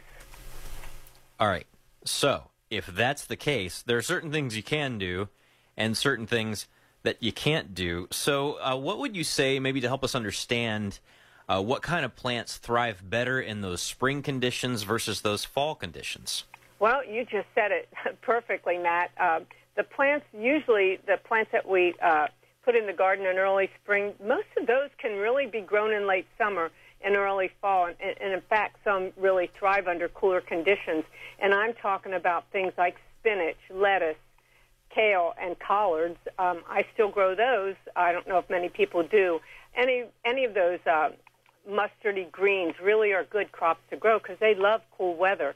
And then think about this, the radishes, beets, carrots, broccoli, again, mustard greens, and even onions. Now, onions may not reach what I call their full potential, but you'll get a lot of green onions and small onions when you plant outdoors this time of year. So, yeah, and a lot of great things for the salad, I think, too.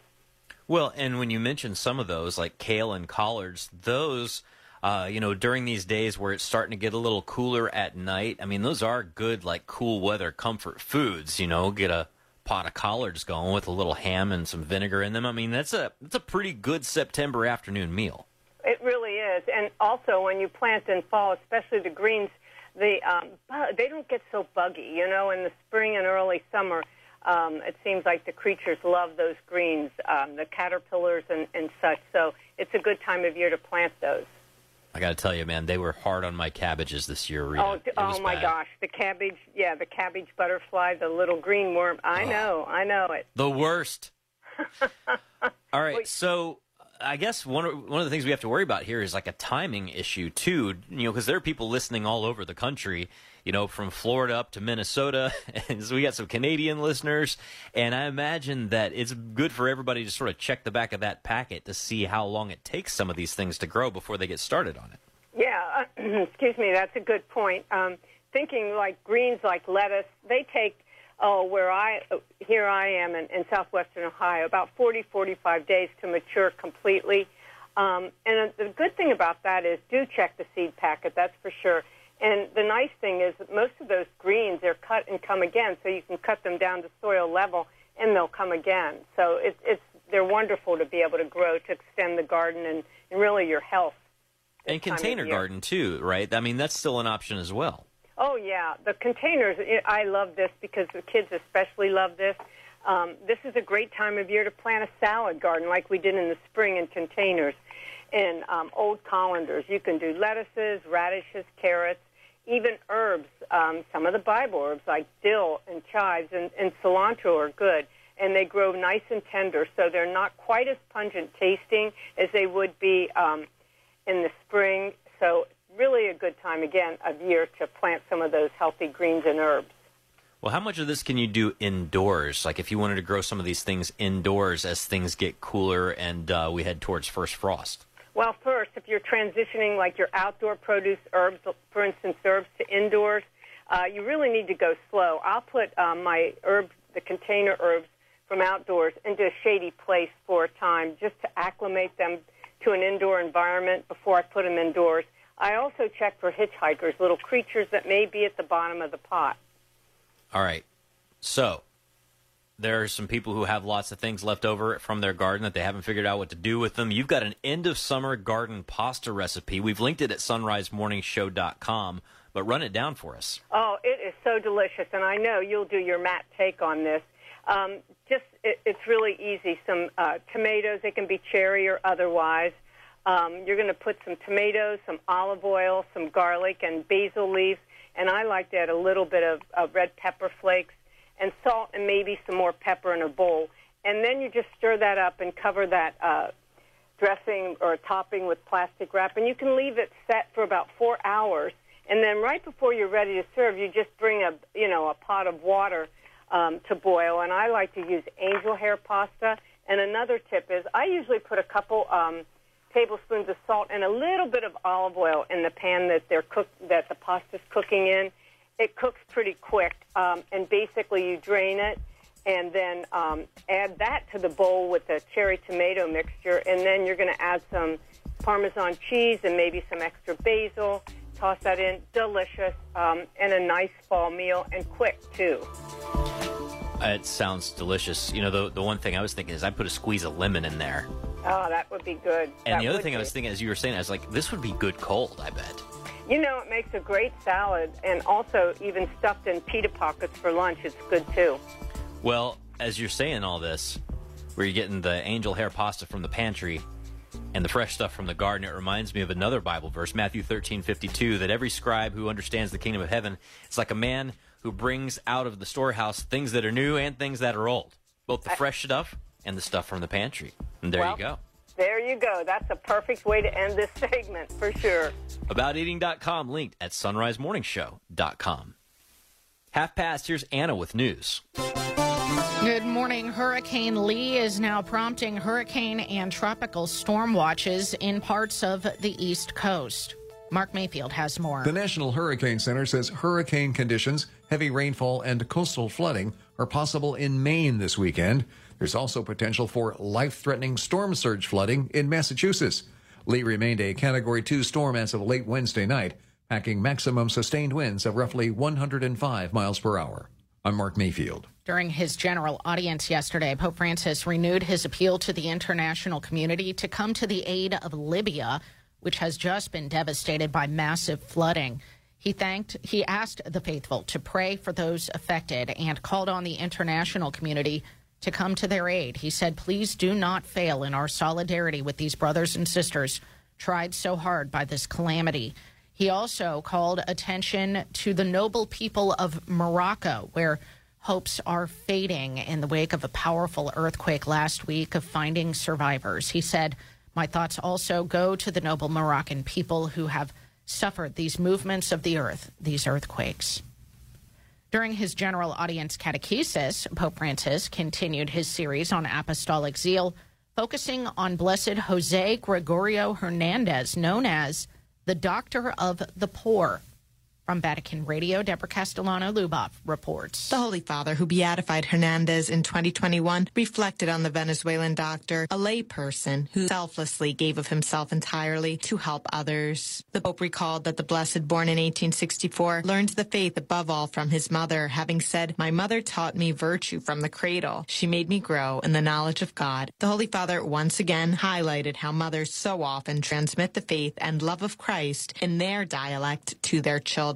Sono le mamme. The Pope recalled Hernandez close to the weakest. He was known in his homeland as the doctor of the poor. In the poor, sick, migrants, and the suffering, Jose Gregorio saw Jesus, a humble, cheerful, kind, and helpful man. Jose Gregorio, Pope Francis said, was moved by an inner fire, a desire to live in the service of God and neighbor. Driven by this ardor, he tried several times to become a religious and a priest, but various health problems prevented him from doing so. His physical frailty, the Pope highlighted, did not, however, lead him to close in on himself, but to become an even more sensitive doctor to the needs of others, saying he clung to providence. Apostolic zeal, the Pope said, is precisely this, not following one's own aspirations, but remaining available to God's designs. The Holy Father said he lived the priesthood of medicine and noted that his beautiful example should inspire Christians to get their own hands dirty. He was a man of prayer, the Pope said. However, his life of service would come to an end when he was only in his early 50s. Jose Gregorio had been at Mass and then gone down the street to bring medicine to a sick person. Crossing the street, he was hit by a car. His earthly journey thus spends, the Pope acknowledged, on a road while doing a work of mercy and in a hospital where he had made his work a masterpiece of good.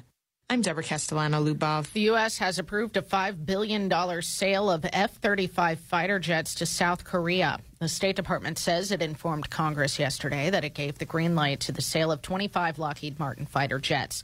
The department said in a statement that the sale will improve South Korea's capability to meet current and future threats and to deter aggression in the region in cooperation with U.S. forces. The sale comes as tensions with North Korea continue to rise. North Korean officials say Kim Jong-un invited Russian President Vladimir Putin to visit his country. The announcement came after the two leaders met at a Russian spaceport yesterday for a 5-hour-long meeting. The White House is defending plans to swap money and prisoners for Americans detained in Iran. Trey Thomas has more. National Security Council spokesman John Kirby argued the arrangement does not amount to a ransom payment. The United States is pursuing an arrangement in which Iranian funds held in South Korea are moved to restricted accounts in Qatar, where they would be available for humanitarian transactions only. The move would give Tehran access to $6 billion of its own oil revenue the U.S. had frozen through sanctions. I'm Trey Thomas. And the Biden administration is awarding more than $1 billion in grants to give Americans more access to trees and green spaces. That's the news. It's 35 past the hour.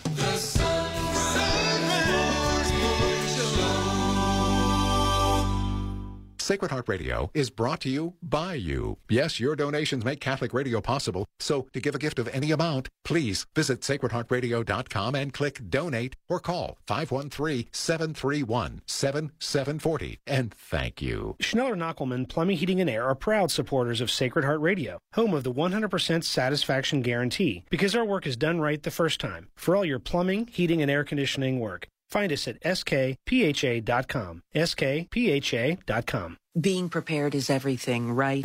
Does your family know your wishes for your final resting place? Gate of Heaven Cemetery, Archdiocese of Cincinnati's pre-planning family services advisors will assist you and your family with your advanced planning by helping you make decisions calmly and with a clear mind. Attend an upcoming pre-planning seminar at Gate of Heaven Cemetery so you can rest with peace of mind. 513-489-0300. 513-489-0300. It's 24 minutes before the hour on this feast of the Exaltation of the Holy Cross, Thursday, September the 14th. Your forecast is brought to you on Sacred Heart Catholic Radio by Schneller Knockelman Plumbing, Heating, and Air online at skpha.com. Got another awesome day ahead. Right now it feels great. Temperatures in the lower 50s as you're heading out the door. For Cincinnati, sunshine and pleasant today with a high of 76 degrees. Clear skies tonight with an overnight low of 50. More sunshine tomorrow and a high of 76 degrees.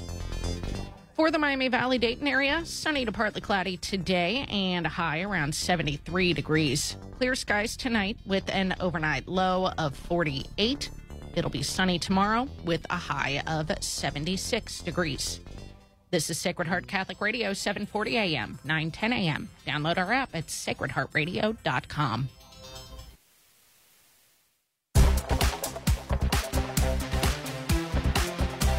The Sunrise Morning Show continues on this feast of the Exaltation of the Holy Cross, as Anna mentioned earlier, one of her favorite feast days on the calendar. And, of course, tomorrow we've got another feast of Our Lady of Sorrows. Of course, the whole month of September dedicated to Our Lady of Sorrows.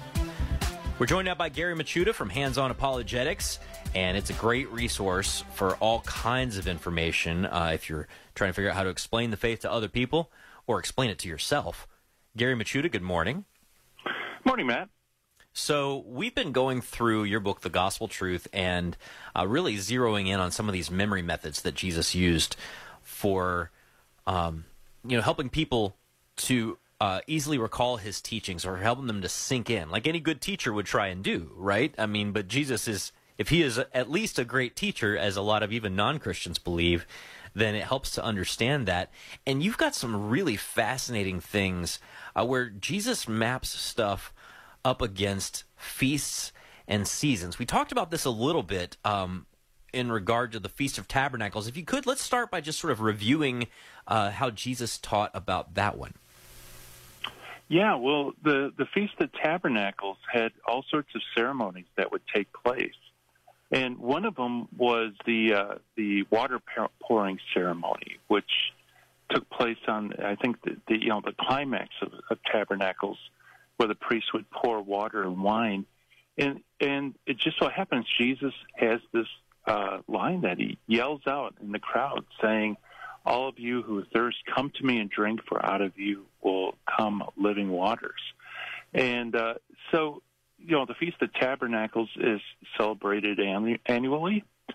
So it makes sense that after Christ's death and resurrection, whenever Christians would come to Jerusalem to celebrate Tabernacles, they would go through that, and of course that would evoke Jesus' words. And the same thing's true for other things as well. For example, there was also a lamp lighting ceremony, which must have been spectacular when the temple was still standing. And it's during this lighting ceremony, Jesus says, "I am the light of the world." And so by mapping on his discourse to liturgical feasts, what happens is every time that feast is celebrated, it evokes those words. Well, probably calls to mind other things and aspects of his teaching, like, who would put this under a basket, right? If I had one of these, Exactly. there are a lot of things like that are in there. But of course, the one feast that we know about extremely well is the Passover, and Jesus is fulfilling the Passover, but he's also using the Passover as this extraordinary teaching moment in a lot of different ways to help people remember and understand what it is that he's doing. Exactly. Yeah, it wasn't by accident that he institutes the Mass during Passover. So he's taking all that information about God's deliverance of his people, and he transforms the feast on Passover. So again, like you said, every time Passover is celebrated by the early Jewish Christians, it evokes all these memories of the Passover celebration. Not only that, of course, but the Mass. Every time Christians celebrated the Mass, his words are recited throughout the Mass, so especially the words of institution. So again, you have this mapping on a liturgical feast. And like we mentioned before, memorization, repeating things over and over, kind of cements things in our mind. And so by doing that, his words are cemented. So there's this ingrained memory within the early church of what Jesus said and did during the Passover. And there's so many layers of that. Of course, Dr. Brant Petrie has written a lot about this in Jesus and the Jewish Roots of the Eucharist. There are other great resources that talk about this. But when John is writing his gospel narrative and trying to help people make these connections, I think it's just extraordinary which gospel writers choose to highlight from each of these accounts. And one of them is absolutely fascinated me. So in the original Passover, the Israelites, they used hyssop branches, and Rita Heichenfeld, our Bible Foods lady, would tell us that those are related to the oregano family, right? So the Israelites used hyssop branches to smear lamb's blood over the doorposts. So you've got a hyssop branch and blood, so I wonder if you could kind of explain how John's gospel helps us make that connection between what's happened in the Passover and what's happening at the cross. Yeah, absolutely. Yeah, in John 19, John draws all sorts of parallels. Of course, even when Jesus is crucified, the Passover lambs were being slaughtered. And we learned through Josephus that in the preparation of the lambs, they would put two sticks, one down the backside and one across the shoulders. And so there'd be all these cruciformed lambs during Passover. That's one thing, but it's not mentioned in the Gospels. The other thing, of course, is John says that not a bone of him shall be broken when the soldiers didn't break Jesus' legs, and that fulfilled the prescription for the Passover lamb. And, he goes through and picks out these details as fulfillments. And again, whenever Passover is celebrated, of course, that would evoke these memories of the crucifixion and details of the crucifixion. Yeah, that wine being offered on a sprig of hyssop the night before Jesus has lifted up a cup of wine and said, "This is my blood." Yeah. What a wild set of connections. I mean, what's fascinating to me is that Jesus basically said, "I'm going to take the thing that you know better than everything." The Passover, right? The one holiday that you know better than anything else, and I'm going to use it to explain everything, right? So that one of the things you have the most clear associations with, and the strongest images and strongest associations are probably emotions connected to in your mind. That's what I'm going to use to teach you. I mean, and this was really clearly the plan from the beginning if you pay attention to how salvation history unfolds. Yeah, and that's what's the amazing thing about the Bible. It isn't just stuff that happened to Israel. God is actually forming these institutions, these celebrations, these feasts, so that, like you said, he already lays down the groundwork so that when the Messiah comes, the Messiah just has to touch on these points. And like you said, it evokes all this memory, the emotion, and, of course, it makes it indelible in their memory as well. I mean, can you imagine being one of those church fathers who's, putting all the dots together for the first time and is like, oh, wait, as the Holy Spirit's kind of unfolding these things to the church, or, who knows how much of this occurred to the apostles at once when the Holy Spirit came at Pentecost, or the things that St. Paul began to sort of realize and connect dots as he's like, oh, wait, Jesus is the new Adam. Can you? I just think what an extraordinary thing for these first fathers in the faith to start to put these pieces together and realize what is happening here and how it all fits together.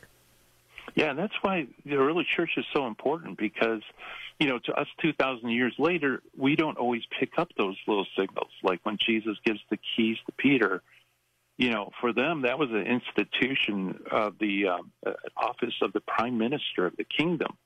So they knew what that meant. But us today, keys, what are keys? Keys help you start a car. So what does that mean? Keys are a thing you put a button on and your car goes, tick, tick. We don't even have like the same kind of concept, right? Some of us have codes on our doors. I'll give you the codes to the garage door. It's not the same thing, right? It's not the same thing. Exactly. But man, these would have been powerful, powerful images, and powerful images associated with the biggest holidays, holy days on the Jewish calendar. So great stuff, Gary Michuta. If our listeners want to get your book, The Gospel Truth, which is all about explaining why we can trust the Gospels, how do they get a copy? Sure. Just go to stpaulcenter.com, stpaulcenter.com.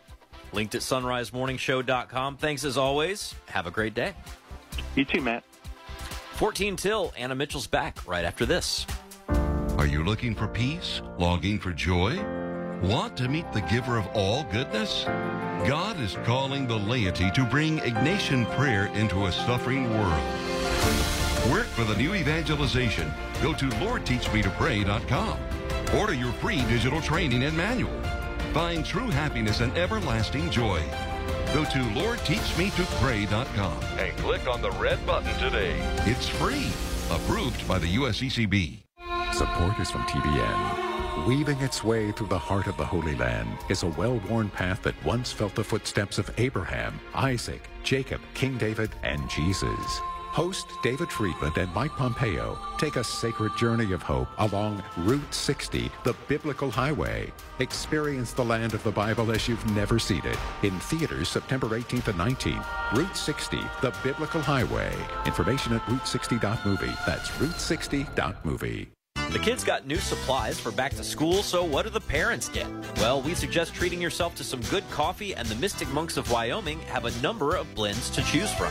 And when you link to the Mystic Monk Coffee site through our site, sonrisemorningshow.com, we earn a commission on whatever you buy. You can also treat yourself to a Sunrise Morning Show mug or travel mug and a water bottle for your kid in our online store. Check out our store and link to Mystic Monk Coffee at sunrisemorningshow.com.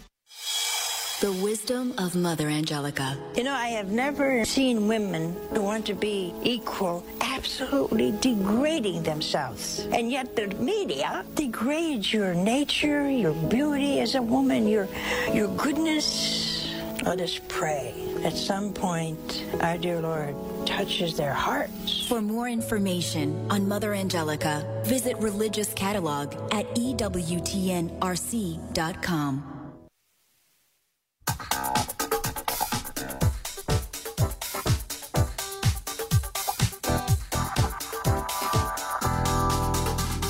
It's 12 till, and you are listening to the Sunrise Morning Show on the EWTN Global Catholic Radio Network. So happy to have you along with us on this feast of the exaltation of the Holy Cross.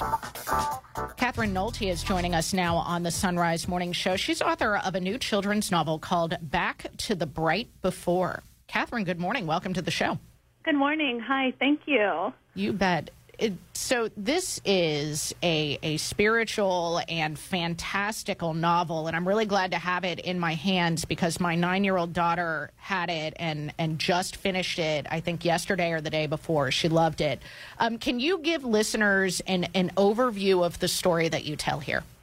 Sure. So it's the story of 11-year-old Perpetua and her little brother Simon, and their family is going through a really hard time. Their father is a wood carver, and he had an accident where he fell off a ladder, and he's injured his arm, and so he can no longer work. He needs to have a surgery to fix it, but the family can't afford the surgery. So the mother is working double shifts as a waitress, and this cloud of gloom has fallen over the family. Everybody feels hopeless and like things will never get better, except for Perpetua. She thinks she can fix things and make things right, but she just doesn't know how. Until a neighbor happens to recite a poem for her about an ancient coin that's supposedly hidden at the abbey down the road. And when Perpetua hears this poem, a light bulb goes off over her head. She thinks, if I can find that coin, then Daddy can get his surgery, Mother won't have to work so much, and our family can go back to that bright before we had before my dad fell off the ladder. And so she and her little brother, they pack their book bags, they borrow a neighbor's pony, and then they sneak off down to the abbey, the 200 acres that the nuns own, in search of this lost coin. Now, she is very familiar with this abbey, Perpetua, also known as Pet in the book. Can you talk about the relationship between Pet and Sister Melanie?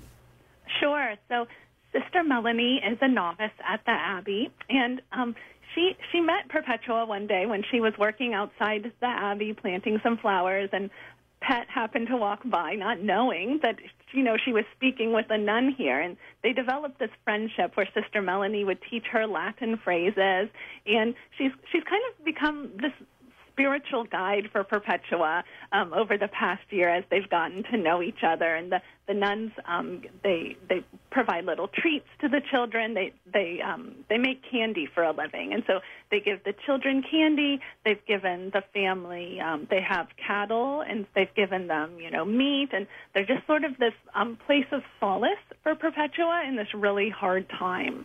Yeah, and while we're on relationships, can you talk about the relationship between Pet and her parents and also with her brother Simon? Well, sure. So Perpetua's mother has basically lost hope. Things are so bad that the father is injured and he's just totally withdrawn. And her father has lost hope, too, that, they're in this bad situation. They don't know how to get out. But Perpetua, she just feels... she is the only one who has this hope still, and she feels partly responsible for what has happened to her father. It was an accident, but she did have something to do with it. And so she believes that things can get better. She feels this responsibility. And along with her little brother Simon, who no longer speaks after the father fell off the ladder. He only says one word, cheese. And so Perpetua feels responsible for helping her brother also. Yeah, a little bit of comic relief with Simon, even though I know it was a serious ailment that he was dealing with. But it was funny to hear my daughter chuckle every time she was hearing the word or hearing Simon say cheese in response to any question that was asked of him. Now, what is the significance of this coin? So the coin is rumored to be the coin that Jesus himself, when the Pharisees asked him if they should pay their taxes, that he held in his hand. And so if they know if they could find this coin, right, it would have this immense value. And so that is why everybody is looking for this coin. And they have been looking for it for decades, and nobody has found it. Supposedly some monks are the ones who hid it at this property. And like I said, though, nobody has been able to find it. Yeah, and so they go off on this hunt for the lost coin. And, of course, the adversary in this book finds out about it and goes along. Well, I shouldn't say goes along. Goes out in search of it himself. And, you know, I don't know if this was your goal, Catherine, but I was thinking about it after I finished the book. And, you know, this is a secular publisher, Random House, that published this book. So presumably not just Catholic children will be reading this book. And so I love that there are things in here that seemed not so subtle to me or my daughter, but to the uncatechized, there are a lot of subtle references to the gospel and to the faith. Well, sure, and I think, honestly, that you can read the book on two levels. You're right. I mean, it's published by Random House, and so it is not, you know, a Catholic book, in quotes, but you're right. There's a lot to it that if you're looking for certain meanings, you can definitely find them. Right, like the three mysterious people that they encounter on their journey to find this lost coin. Right, and you know, and I've had a lot of discussions about that. Who are those three beings? Are they magical or are they divinely inspired? And I think definitely coming at it from a Catholic perspective, you will see them as divine helpers. Yes, I would say their names are Gabby, A.R., and Mike. So that's right. Listeners, just think about that a little bit. It took until Mike's entrance into the story for me to catch on, Catherine, I have to admit, and I was a little disappointed in myself that I didn't catch on earlier. But just to close us out, Catherine, can you talk about why did you want to write a book for children at all?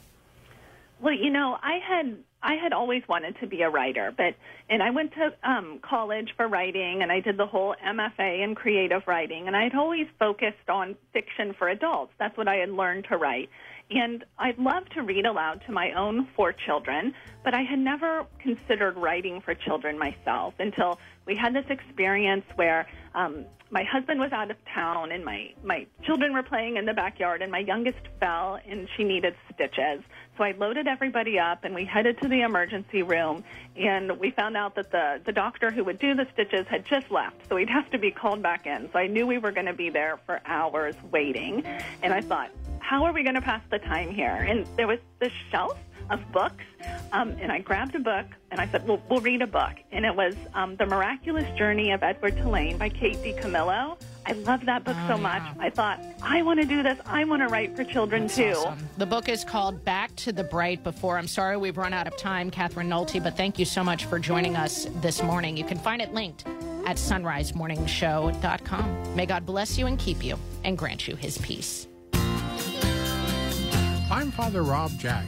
Join me this afternoon for Driving Home the Faith when Krista Cornish-Scott will discuss the upcoming choral event on St. Hildegard of Bingen. Dr. Jennifer Roback-Morris will share the latest news from the Ruth Institute. I will reflect on the Feast of the Triumph of the Cross, the frequent traffic and weather. That's this afternoon beginning at 4 on Sacred Heart Radio. You're on the road to Christ the King, driving home the faith. Support for Sacred Heart Radio is from Twin Dental of Cincinnati. Since 1986, twin brothers Drs. David and Michael Rothen have been providing superior dental care in a relaxed and comfortable setting for the entire family. The twin dental doctors utilize advanced dentistry techniques from sedation to implants and the latest in cosmetic options to preserve and beautify smiles. Twin Dental, located just off the I-275 exit at Hamilton Avenue. For a complimentary evaluation, 513-825-6111 and online at twindental.com. Support for Sacred Heart Radio is from JC Health Insurance agent George Justin. If you're turning 65, retiring, or simply have Medicare questions, George has answers. George is your pro-family, pro-life guide to Medicare, helping to simplify your transition by guiding you through the options to find a plan that meets your unique needs, all at no cost to you. Find out more from George Justin at JC Health Insurance, 859-414-6591. That's 859-414-6591. I'm Bill Torbeck of Tri-State Abrasive and Tool Company, proud to support Sacred Heart Radio. We strive to provide the highest quality Diamond and CBN products manufactured by privately owned companies, enabling us to provide prompt and personal service and you to avoid the unnecessary cost and frustrations of dealing with bureaucracies. Find us online at theabrasiveone.com. That's the number 1. Theabrasiveone.com. Theabrasiveone.com. A wedding is a day. A marriage is a lifetime. Catholic Engaged Encounter Weekends are a marriage preparation program led by married couples and a priest or deacon. This is time for a couple to learn about each other and their upcoming marriage. Based on communication, intimacy, and the family they grew up in. Find out more at cincinnati-covington.engagedencounter.com. That's cincinnati-covington.engagedencounter.com. Support for Sacred Heart Radio is from St. Michael's Rosaries and Religious Articles in Miamisburg, featuring beautiful custom rosaries and thoughtful Christ-centered gifts for weddings, priestly ordinations, and any occasion. 937-530-8026. This is Father Benedicto Kinsler, the pastor of Our Lady of Victory in Delhi. Thank you for listening to Sacred Heart Catholic Radio. 740 WNOP Newport, 910 WPFB Middletown, or get the app, stream, podcast, and more at sacredheartradio.com. Arise, it's a new day. Hear his word. Let us pray. The Sunrise Morning Show. Can't wait to start your day. We continue on this Thursday, the 14th of September, the Feast of the Exaltation of the Holy Cross, by praying together in the name of the Father, and the Son, and the Holy Spirit. We adore you, O Christ, and we praise you because by your holy cross you have redeemed the world. You emptied yourself and took the condition of a slave to set us free. You became obedient, even unto death, to deliver us from the fruits of disobedience. You arose from the dead to raise us out of the shadow of death into endless light. Lord Jesus Christ, by your death on the cross, you triumphed over sin and death. Raise our fallen world to the glory no human wisdom can expect. You who live and reign with the Father in the unity of the Holy Spirit, God forever and ever. Glory be to the Father, and to the Son, and to the Holy Spirit, as it was in the beginning, is now, and ever shall be, world without end. Amen. It is a better way to start this Feast of the Exaltation of the Holy Cross. Many of you have been with us for a couple of hours now. It is the Sunrise Morning Show on Sacred Heart Catholic Radio. I'm Matt Swaim. Anna Mitchell has news. Paul Lockman at the controls. He's got a look at sports as well. Danielle Bean will discuss the Sorrowful Mother ahead of the official feast of Our Lady of Sorrows tomorrow. Father Patrick Briscoe will talk about seminary formation with us. We'll look at the Pope's comments about China with Ken Craycraft, our legal and political analyst. And then Dr. Ingrid Skopp will discuss Issue 1 in Ohio and miscarriage care. There sure is a lot of misinformation, and some of it intentional, about Issue 1 and what it would mean for people who have miscarriages. And Dr. Ingrid Skopp from the Charlotte Lozier Institute will give us a rundown of what's actually in there. Right now it is 2 minutes past.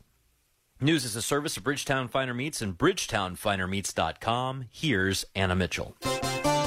Good morning. Forecasters are predicting Hurricane Lee will reach the New England coast by tomorrow. The National Hurricane Center says Lee will likely be a large and dangerous cyclone when it reaches southeastern New England late tomorrow, and then will move over Maine and the Atlantic Canada during the weekend. Hurricane and tropical storm warnings have been posted along the New England and Canadian coasts, and southeastern Massachusetts is under a storm surge watch. As of late yesterday, Lee was about 900 miles south of Nantucket and moving northward with wind speeds of 105 miles per hour. During his general audience yesterday, Pope Francis renewed his appeal to the international community to come to the aid of Libya, which has just been devastated by massive flooding.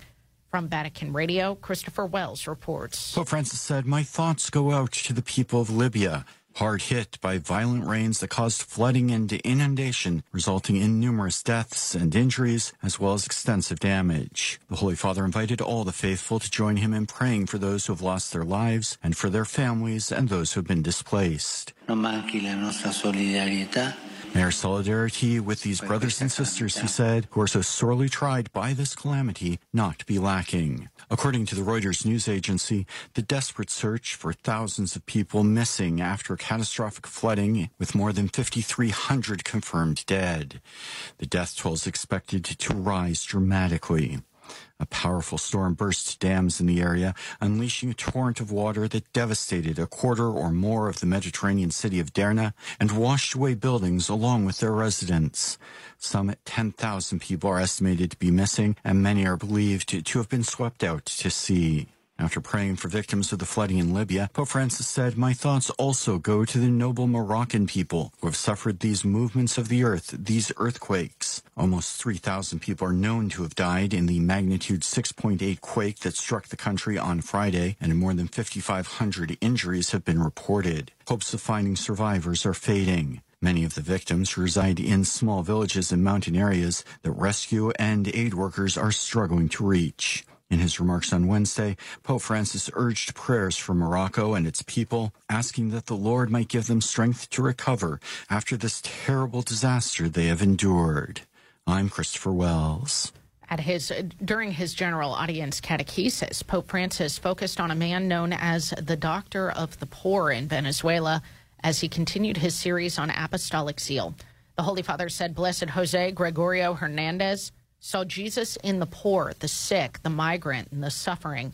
He said the success he never sought in the world he received and continues to receive from the people who call him Saint of the People, Apostle of Charity, Missionary of Hope.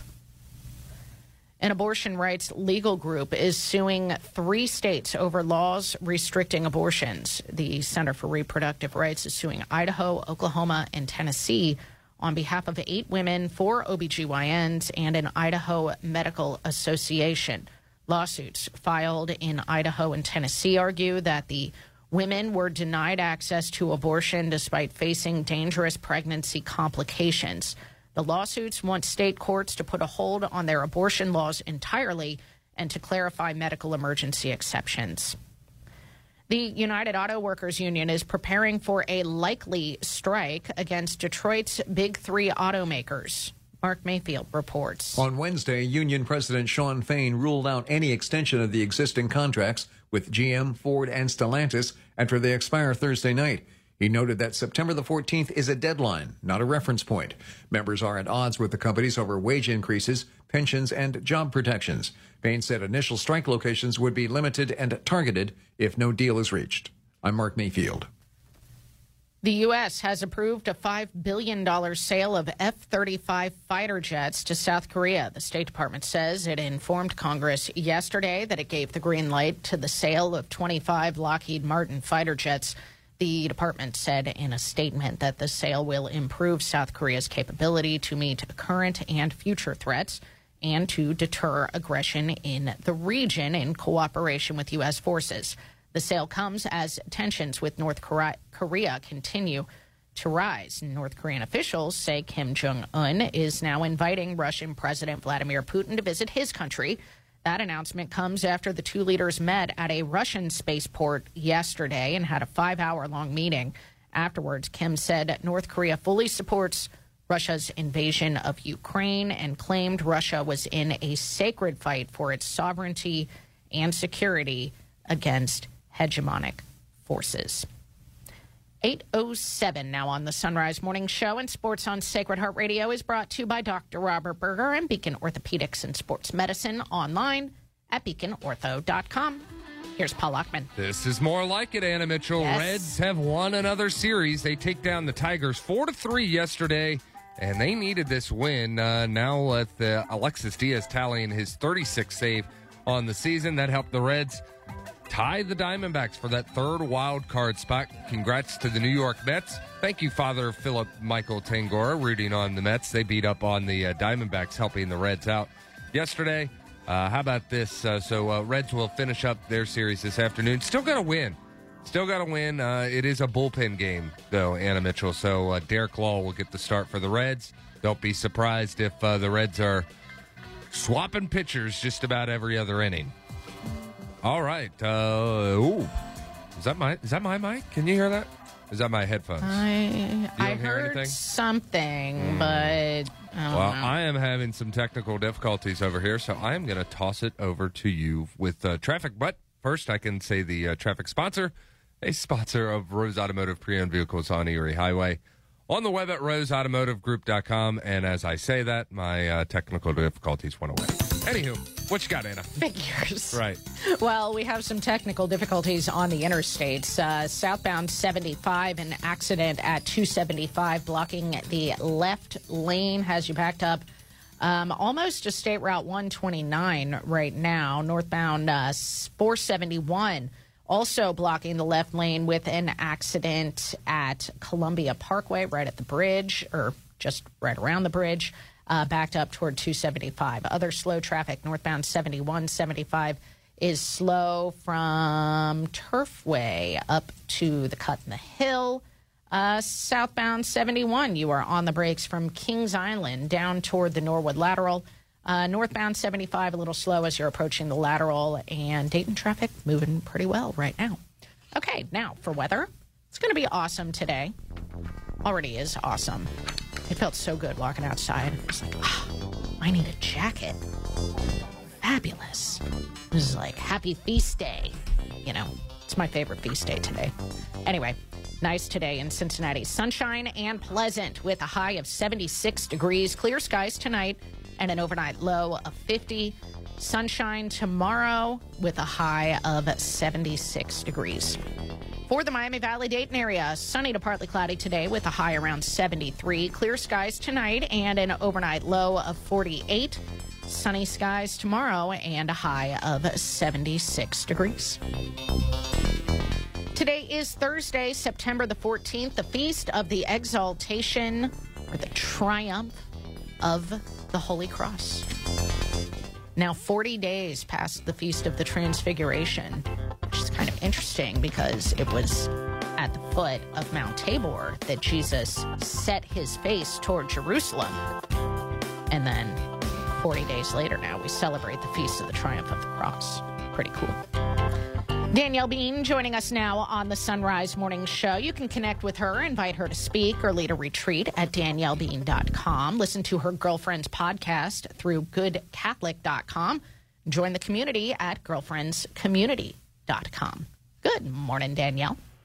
Good morning. How are you? I am doing fine. This is my favorite time of year. September 15th is one of my favorite days on the liturgical calendar, the Feast of Our Lady of Sorrows. And we're going to be talking about her today. She's known in Latin as the Mater Dolorosa, the sorrowful mother.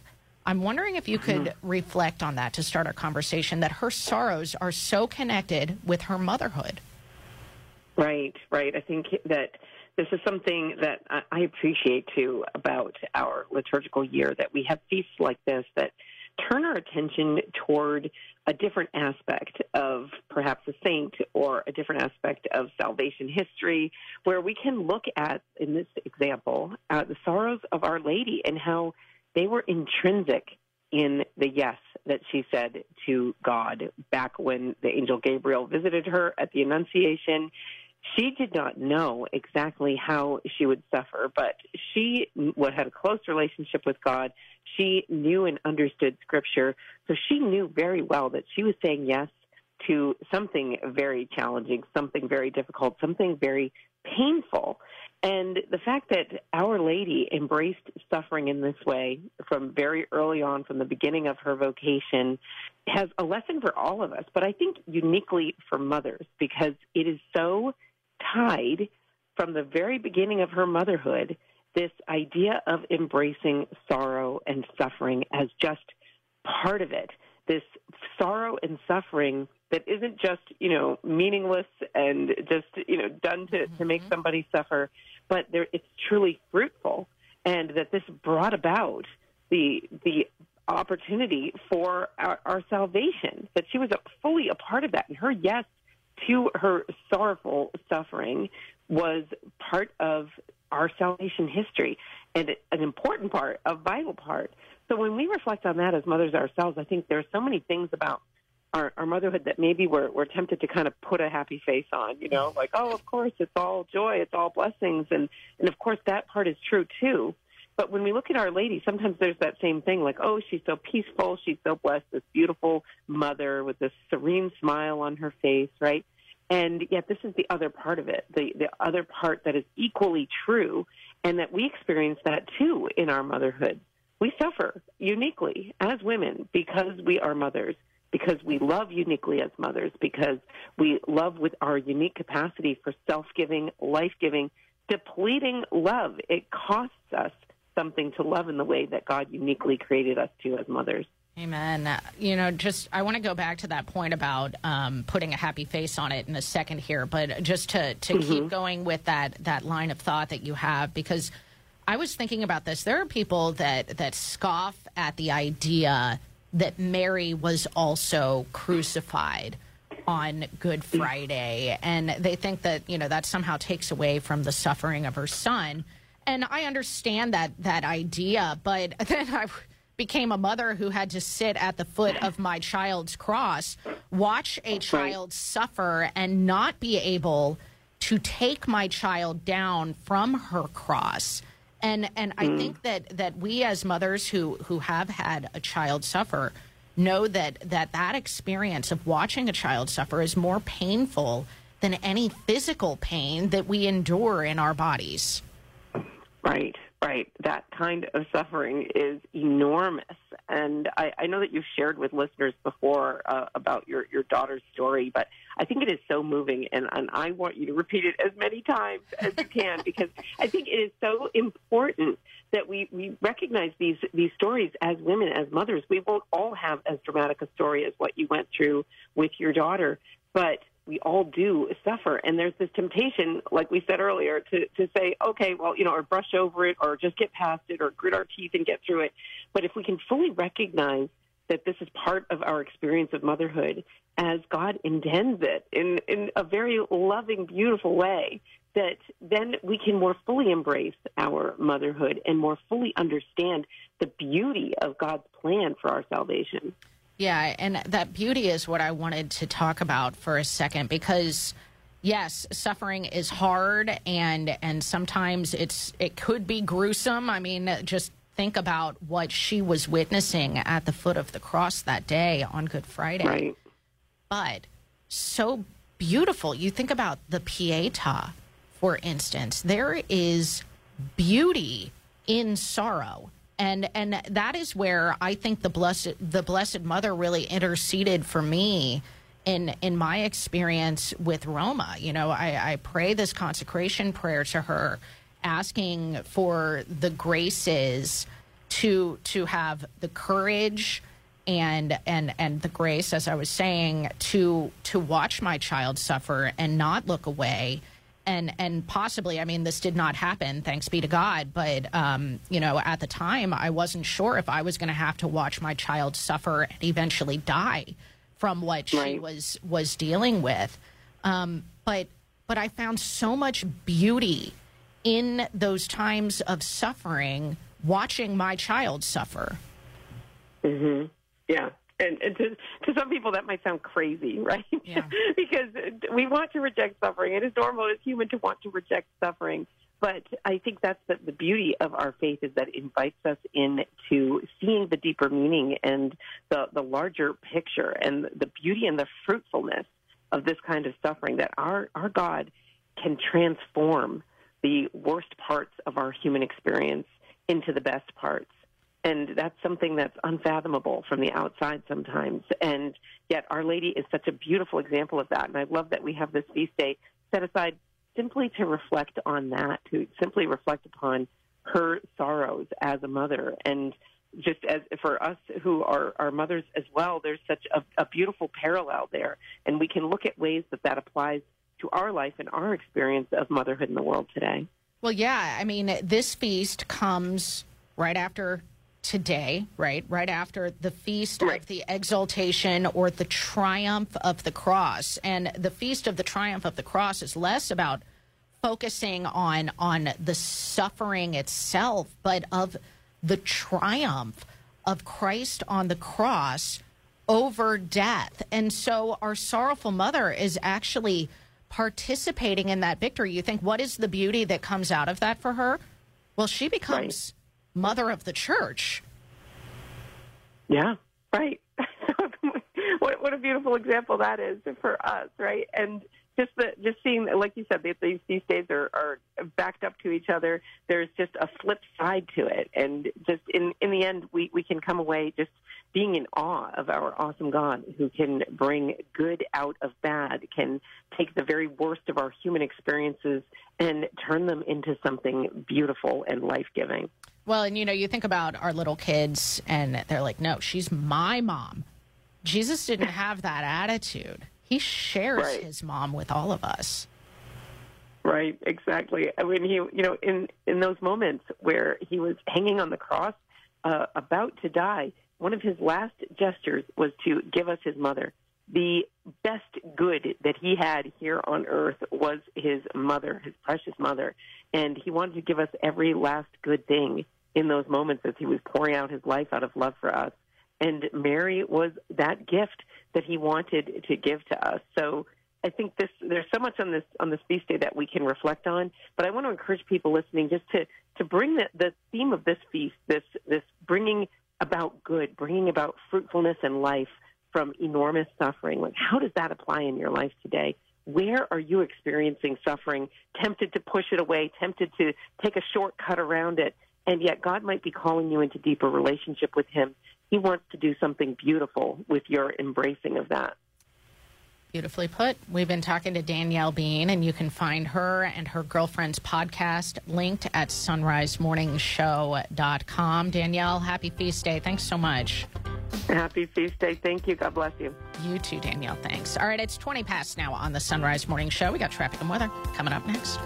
You start your day a better way by listening to the Sunrise Morning Show. Soon, you'll be able to watch as well. That's right. Starting September 25th, you'll be able to watch the Sunrise video stream on social media and at sunrisemorningshow.com. You'll also be able to see the faces of the regular Sunrise Morning Show family. Plus, you'll get to see what my hair looks like first thing in the morning. And whether I ever crack a smile at Matt's terrible jokes. Spoiler alert, she does. Sunrise goes to video September 25th. Tune in at sunrisemorningshow.com. For Catholics, being united with God for eternity is the goal of earthly life. A Catholic cemetery is sacred because it holds our bodies, once temples of the Holy Spirit, until the Lord comes again. The Archdiocese of Cincinnati has consecrated Gate of Heaven Catholic Cemetery to provide this ministry and remind us that life is not ended, but changed. Today, you can ensure that you and your loved ones are interred in accordance with your faith. Call 513-489-0300 or visit gateofheaven.org. Cabernet Sauvignon, Malbec, Merlot, Pinot Noir, Chardonnay. When you're looking for an extensive selection of fine handcrafted wines from around the world, it's the BFM Wine Shop on Bridgetown Road. BFM Wine stocks over 1,000 labels of high-quality wine from boutique wineries and small producers. There's also the Wine of the Month, their e-newsletter, and pairing suggestions with fine food. The BFM Wine Shop, proud supporters of Sacred Heart Radio, on the web at bridgetownfindermeats.com. For over 50 years, the St. Martin District of St. Vincent de Paul has been providing food, clothing, rent, and utility assistance to people in 6 counties of southern Ohio. You can join the St. Martin District of St. Vincent de Paul in helping our neighbors with a monetary or vehicle donation, which is simple and easy. 800-322-8284 or donate online at runforthepoor.org. 22 minutes past the hour now, and this traffic report is a service of Larkin Cobb Chevrolet Buick and GMC in Eaton, Ohio, on the web at larkincobb.com. They've moved an accident southbound 75 at 275 over to the shoulder, but there is still a fairly significant backup right now. Slow back towards State Route 129, so you're going to need some extra time, but hopefully things will start clearing up here in the next couple of minutes. Southbound 71 running slow from Fields Erdel to the Norwood Lateral. Northbound 71-75 still on the brakes from Turfway up to the Cutton Hill. Northbound 471, they cleared up the accident around Columbia Parkway, but still dealing with some backup back toward Alexandria Pike. Now, for weather. Really nice today. Sunny skies in Cincinnati with a high of 76 degrees. Clear tonight and cool with an overnight low of 50. Sunshine tomorrow and a high of 76. For the Miami Valley-Dayton area, sunny to partly cloudy today and a high around 73. Clear tonight with an overnight low of 48. Sunny skies tomorrow and a high of 76. Father Patrick Briscoe joins us next. It's 24 past. I'm Father Rob Jack. Join me this afternoon for Driving Home the Faith when Krista Cornish-Scott will discuss the upcoming choral event on St. Hildegard of Bingen. Dr. Jennifer Roback-Morris will share the latest news from the Ruth Institute. I will reflect on the Feast of the Triumph of the Cross, the frequent traffic and weather. That's this afternoon beginning at 4 on Sacred Heart Radio. You're on the road to Christ the King, driving home the faith. Proud supporter of Sacred Heart Radio, Cincinnati Right to Life ensures that God-given rights are guaranteed for all simply by being human, regardless of age or stage, ability or disability. More information at 1-800-712-HELP. Hi, I'm Mara Cagney-Tipton with the Cagney Family and Coldwell Banker Real Estate, proud to support Sacred Heart Radio. My father, Guy, brother, Patrick, and I are here to help your family find the perfect home. If you have any real estate questions, 513-720-1411.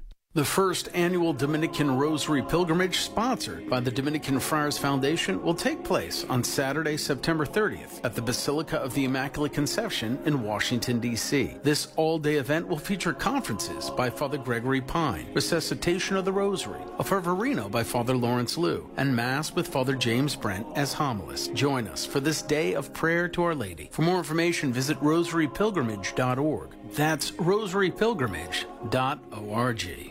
Sacred Heart Radio is blessed to have the support of Larkin Cobb Chevrolet Buick GMC in Eaton, Ohio, offering a wide range of new and used cars, trucks, and SUVs with on-site financing. Larkin Cobb, close to Eaton, Richmond, Dayton, and Brookville. On the web at larkincobb.com. Back with us now on the Sunrise Morning Show is Father Patrick Briscoe, editor of our Sunday Visitor. Good morning, Father. Hey, good morning. Thanks for having me on. Thanks for joining us. So, new seminarians this year are in what is now known as the propedeutic year. Did I pronounce that correctly? Can you explain what this is? That's right, and if you spell it correctly, we'll give you a gold star. Propedeutici. Hey, excellent. There we go. Gold star. Thank you. Thank you. Now tell us what this is. So the propedeutic year, in short, is a new prep year that's being added towards seminary. So I told a story in a recent column over at our Sunday Visitor about a conversation I had a while back with a well-known philosophy professor. And I asked her, because she sees so many aspects of priestly formation, I asked her what was the most concerning thing that she's witnessed. And she said, without hesitation, it was amazing how quickly she said this, I see little evidence that these men live rich interior lives. Oh, wow. And that's an alarming comment. You know, it's one woman, like I said, but someone who's very accomplished and certainly knows the situation. So for her to be concerned about the spiritual development in a seminary is remarkable. You know, we need to take that to heart. So the propedeutic year is a way of beginning to address some of the foundational pieces. You know, the culture is so divergent from the culture that we need to be building in seminaries that men need a kind of detox before they come into formation. So even before they get into a regular seminary program, because the experiences that they've had, the challenges that they've borne are already so significant, they need time to process and to cultivate some of the basic virtues of Christian living, including building that habit of prayer first and foremost, but also thinking through basic human formation issues. You know, beginning to learn to live in community. So that once they get to seminary, some of those basic skills are acquired and more natural for them. How would you compare this to the novitiate year that you had as you were entering into the Dominican order? Yeah, I think that's a really interesting question, because when I first was reading about the propedeutic year, and it's been done in different dioceses in this country already, there were kind of models for this program that had picked up, and it had been adopted by dioceses in Europe. So I'd heard of it. And my initial reaction as a religious priest, as someone who went through a novitiate year, a kind of rigorous boot camp year before seminary, I thought this was great.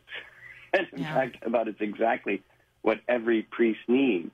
And that year, that building of that strong fraternity and rich interior life that a lot of religious go through, is part of what people recognize as the difference between a religious priest and a diocesan priest.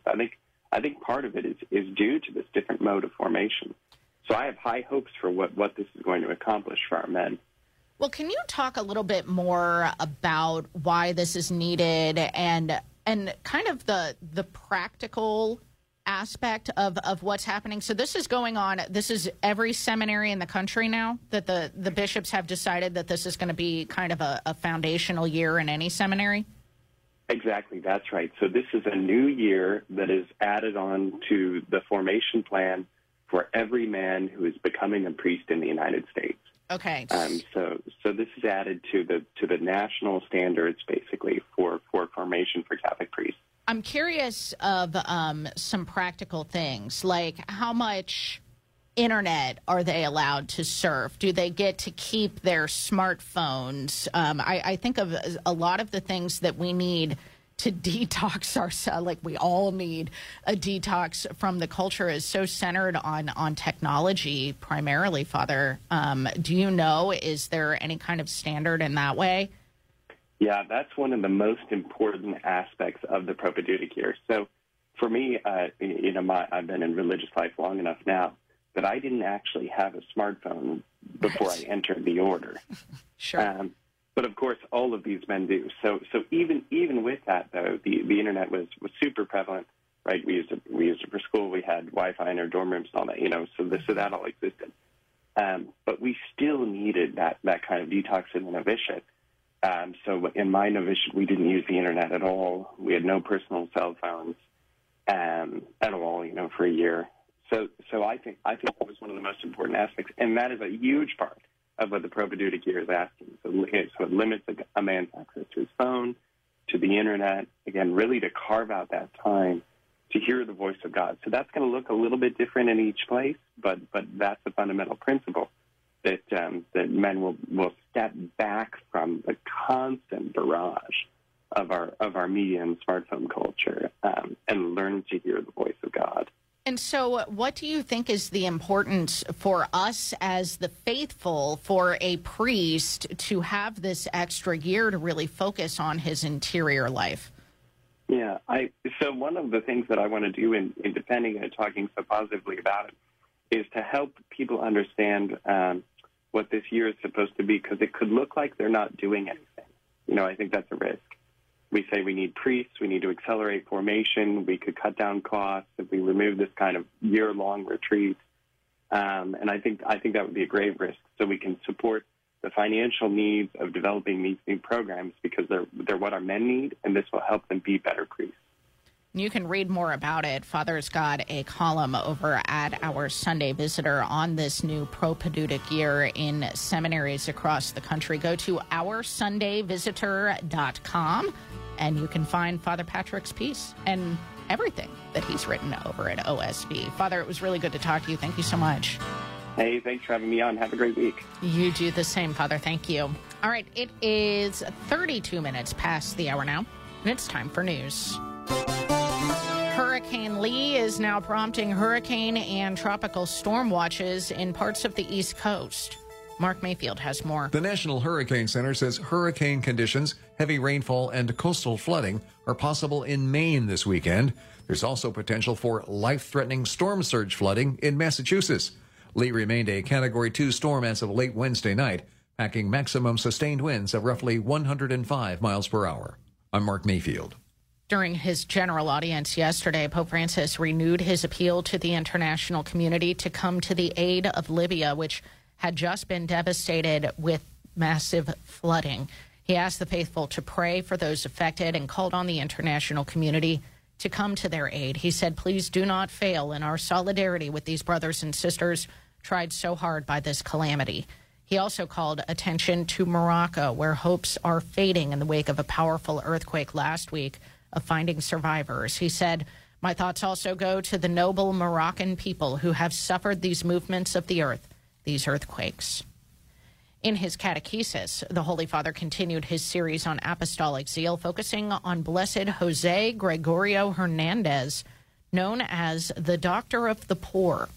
From Vatican Radio, Deborah Castellano-Lubov reports. The Holy Father, who beatified Hernandez in 2021, reflected on the Venezuelan doctor, a lay person who selflessly gave of himself entirely to help others. The Pope recalled that the Blessed, born in 1864, learned the faith above all from his mother, having said, my mother taught me virtue from the cradle. She made me grow in the knowledge of God. The Holy Father once again highlighted how mothers so often transmit the faith and love of Christ in their dialect to their children. Sono le mamme. The Pope recalled Hernandez close to the weakest. He was known in his homeland as the doctor of the poor. In the poor, sick, migrants, and the suffering, Jose Gregorio saw Jesus, a humble, cheerful, kind, and helpful man. Jose Gregorio, Pope Francis said, was moved by an inner fire, a desire to live in the service of God and neighbor. Driven by this ardor, he tried several times to become a religious and a priest, but various health problems prevented him from doing so. His physical frailty, the Pope highlighted, did not, however, lead him to close in on himself, but to become an even more sensitive doctor to the needs of others, saying he clung to providence. Apostolic zeal, the Pope said, is precisely this, not following one's own aspirations, but remaining available to God's designs. The Holy Father said he lived the priesthood of medicine and noted that his beautiful example should inspire Christians to get their own hands dirty. He was a man of prayer, the Pope said. However, his life of service would come to an end when he was only in his early 50s. Jose Gregorio had been at Mass and then gone down the street to bring medicine to a sick person. Crossing the street, he was hit by a car. His earthly journey thus ends, the Pope acknowledged, on a road while doing a work of mercy and in a hospital where he had made his work a masterpiece of good.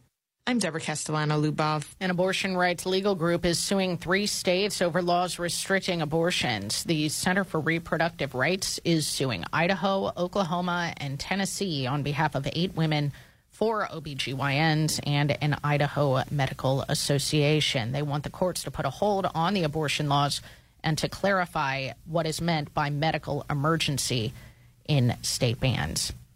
And the White House is defending plans to swap money and prisoners for Americans detained in Iran. Trey Thomas reports. National Security Council spokesman John Kirby argued the arrangement does not amount to a ransom payment. The United States is pursuing an arrangement in which Iranian funds held in South Korea are moved to restricted accounts in Qatar, where they would be available for humanitarian transactions only. The move would give Tehran access to $6 billion of its own oil revenue the U.S. had frozen through sanctions. I'm Trey Thomas. 8:36 now on the Sunrise Morning Show, and Sports on Sacred Heart Radio is brought to you by Dr. Robert Berger and Beacon Orthopedics and Sports Medicine, online at beaconortho.com. Here's Paul Lockman. Thank you very much, Anna Mitchell. Cincinnati Reds pulled out a 4-3 victory over the Detroit Tigers yesterday. Alexis Diaz tallied his 36th save of the season. Cincinnati now tied with the Diamondbacks for that third wild card spot in the National League. Reds trying to go for the sweep this afternoon, and will send out Derek Law to the mound. It is a bullpen game for the Reds. College football returns this weekend. Number 4, Ohio State will battle Western Kentucky in Columbus on Saturday afternoon. Buckeyes are 2-0 after their thrilling win over Youngstown State last weekend. The 2-0 Cincinnati Bearcats will play a rivalry game against the Miami of Ohio Redhawks, while the Dayton Flyers take on Taylor in the afternoon. NFL Week 2 kicks off tonight in Philadelphia. Jalen Hurts and the defending NFC champion Eagles set to host Kirk Cousins and the Minnesota Vikings at Lincoln Financial Field. Eagles jumped out to a 1-0 start, while the Vikings stumbled out of the gate and enter the contest at 0-1. That's a look at sports. We got more on the Sunrise Morning Show right after this.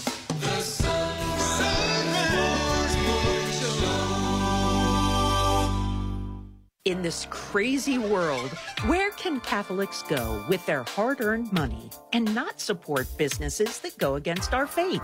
Check out the Angels List on sacredheartradio.com.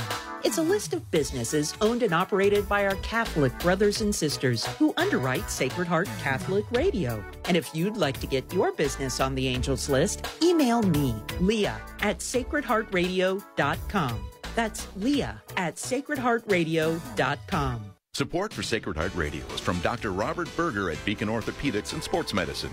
Dr. Berger has been recognized by Cincinnati Magazine nearly every year over the past 20 years as one of the top physicians in orthopedic surgery, and he serves as team physician for Xavier University, Mount St. Joseph University, and LaSalle High School. Dr. Berger treats patients of all ages at the Beacon West office on Harrison Avenue and on the east side at Cincinnati Sports Club. For more information, 513-354-3700. Online at beaconortho.com. Support for Sacred Heart Radio is from Rose Automotive, serving the Hamilton area with a wide selection of pre-owned cars, trucks, and SUVs. Rose Automotive, celebrating over 30 years of automotive excellence. On Erie Highway in Hamilton.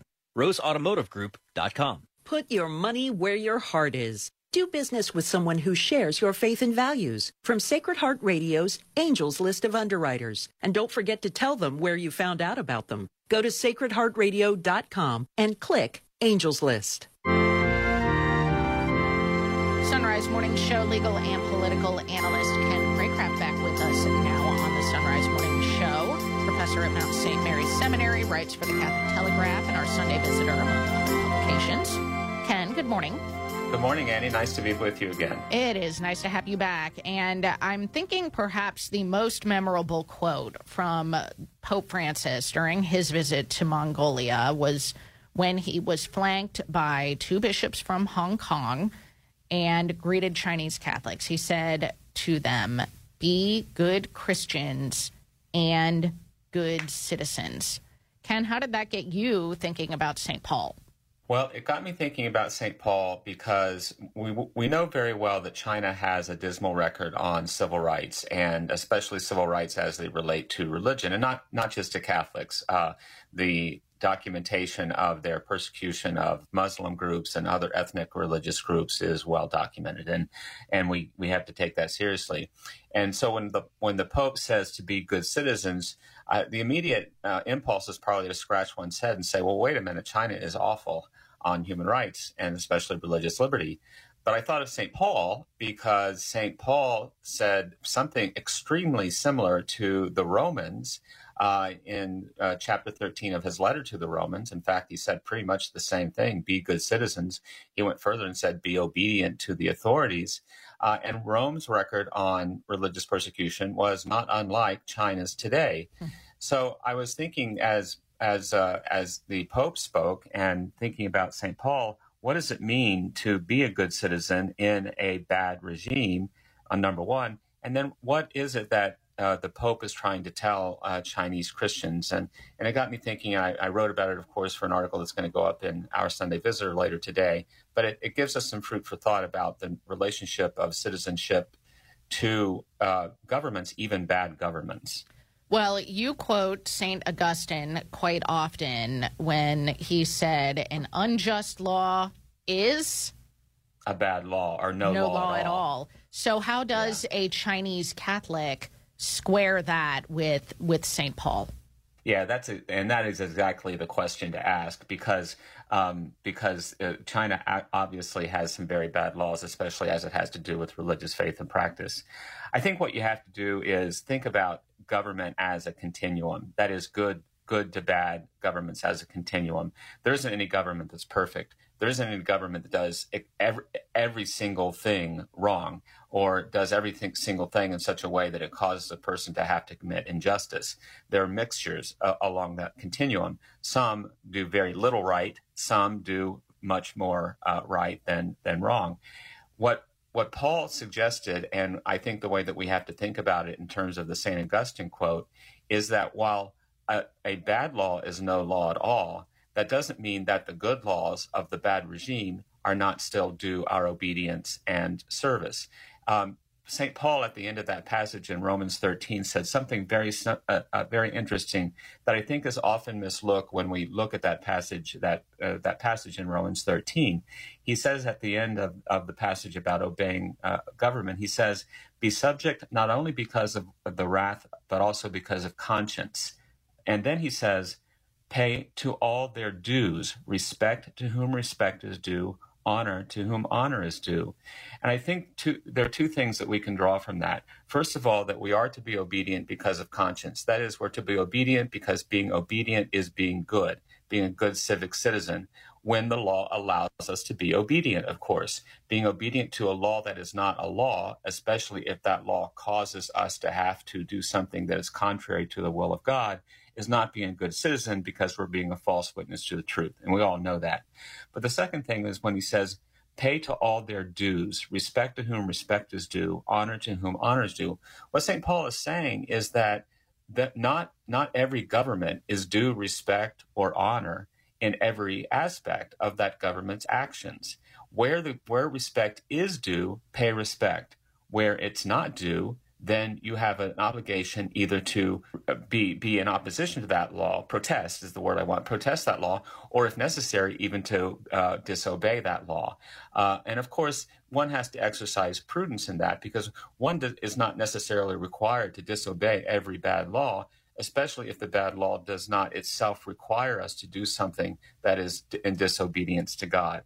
So I think Pope Francis was trying to walk a very fine line here for the purposes of encouraging Chinese Christians, but also giving us a broader lesson about our relationship to governments and to laws. And I think we have to make that distinction, because law is not the same as government, and governments make all kinds of laws, some good, some bad, some better, some worse. And the acute Christian is going to be aware of how to try to discern between them and to do the just thing, to pay honor to whom honor is due, and not to whom it's not due.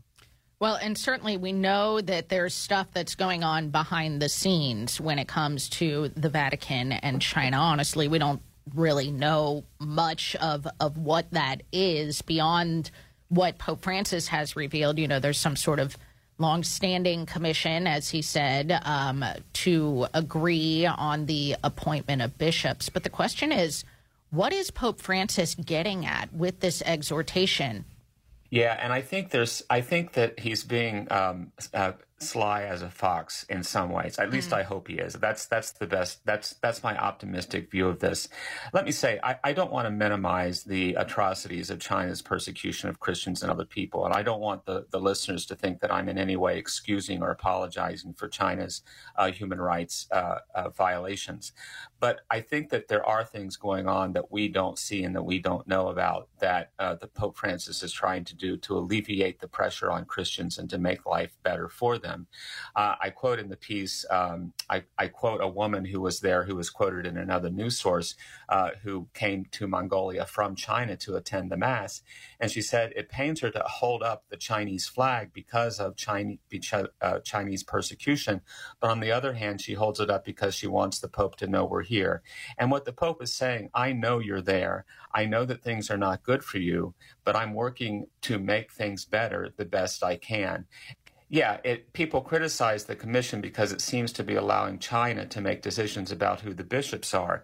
But you have to take things stepwise in some ways. And rather than to make things worse than China by completely abdicating, the Pope Francis is trying to work with China to at least have a say in who the bishops are rather than completely giving it over to China. Is that the best scenario? Of course it's not. But it's better than completely abandoning China to Chinese Catholics, to the Chinese government, so that the church is not involved at all. So I think Pope Francis is sending a lot of signals. I think most of the signals are positive.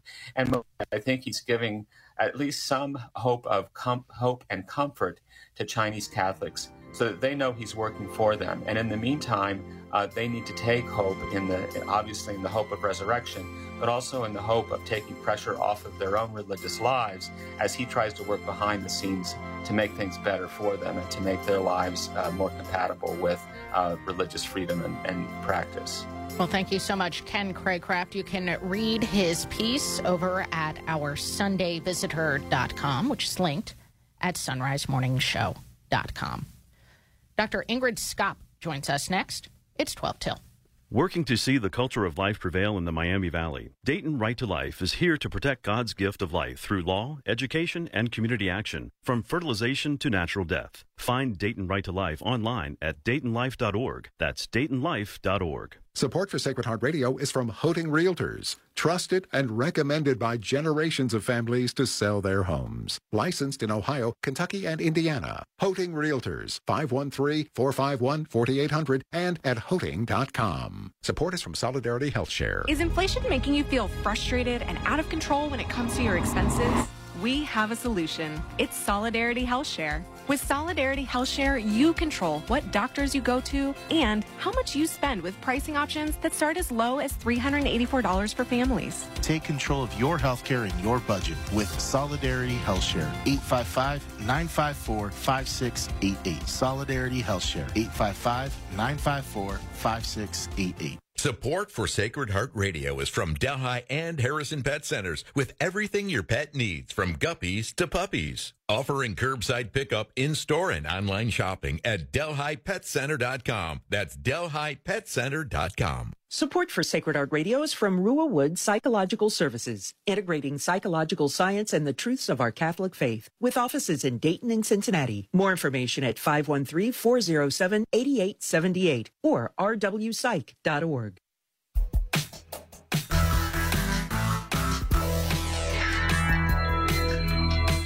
It's 10 till.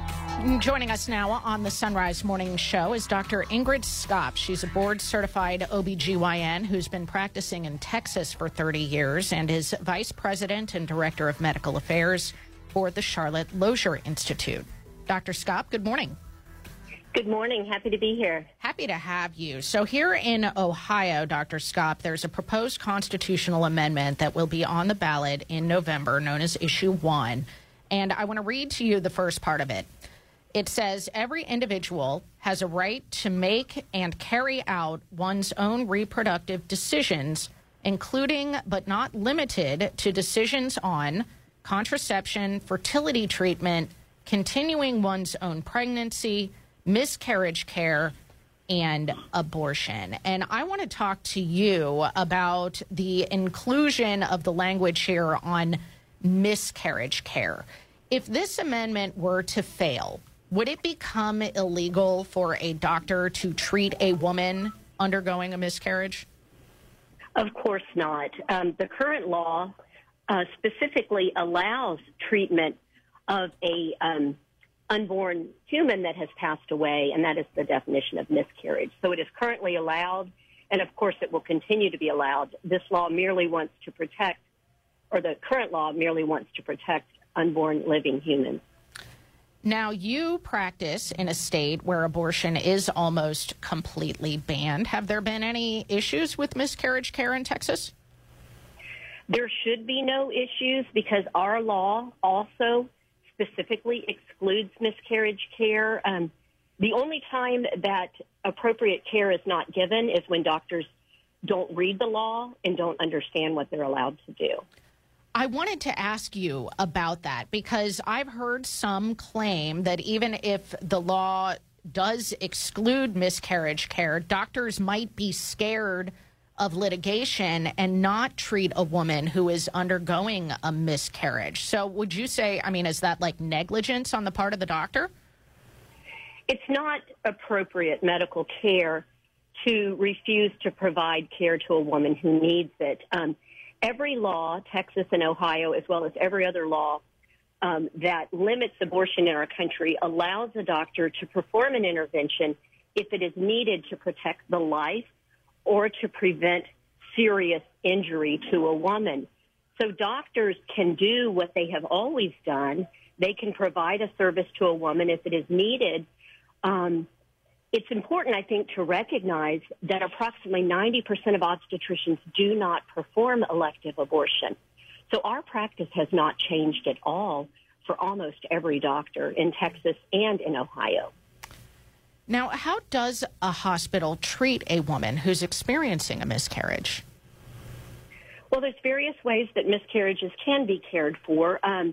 Sometimes the pregnancy tissue will pass spontaneously, so it does not necessarily always need an intervention.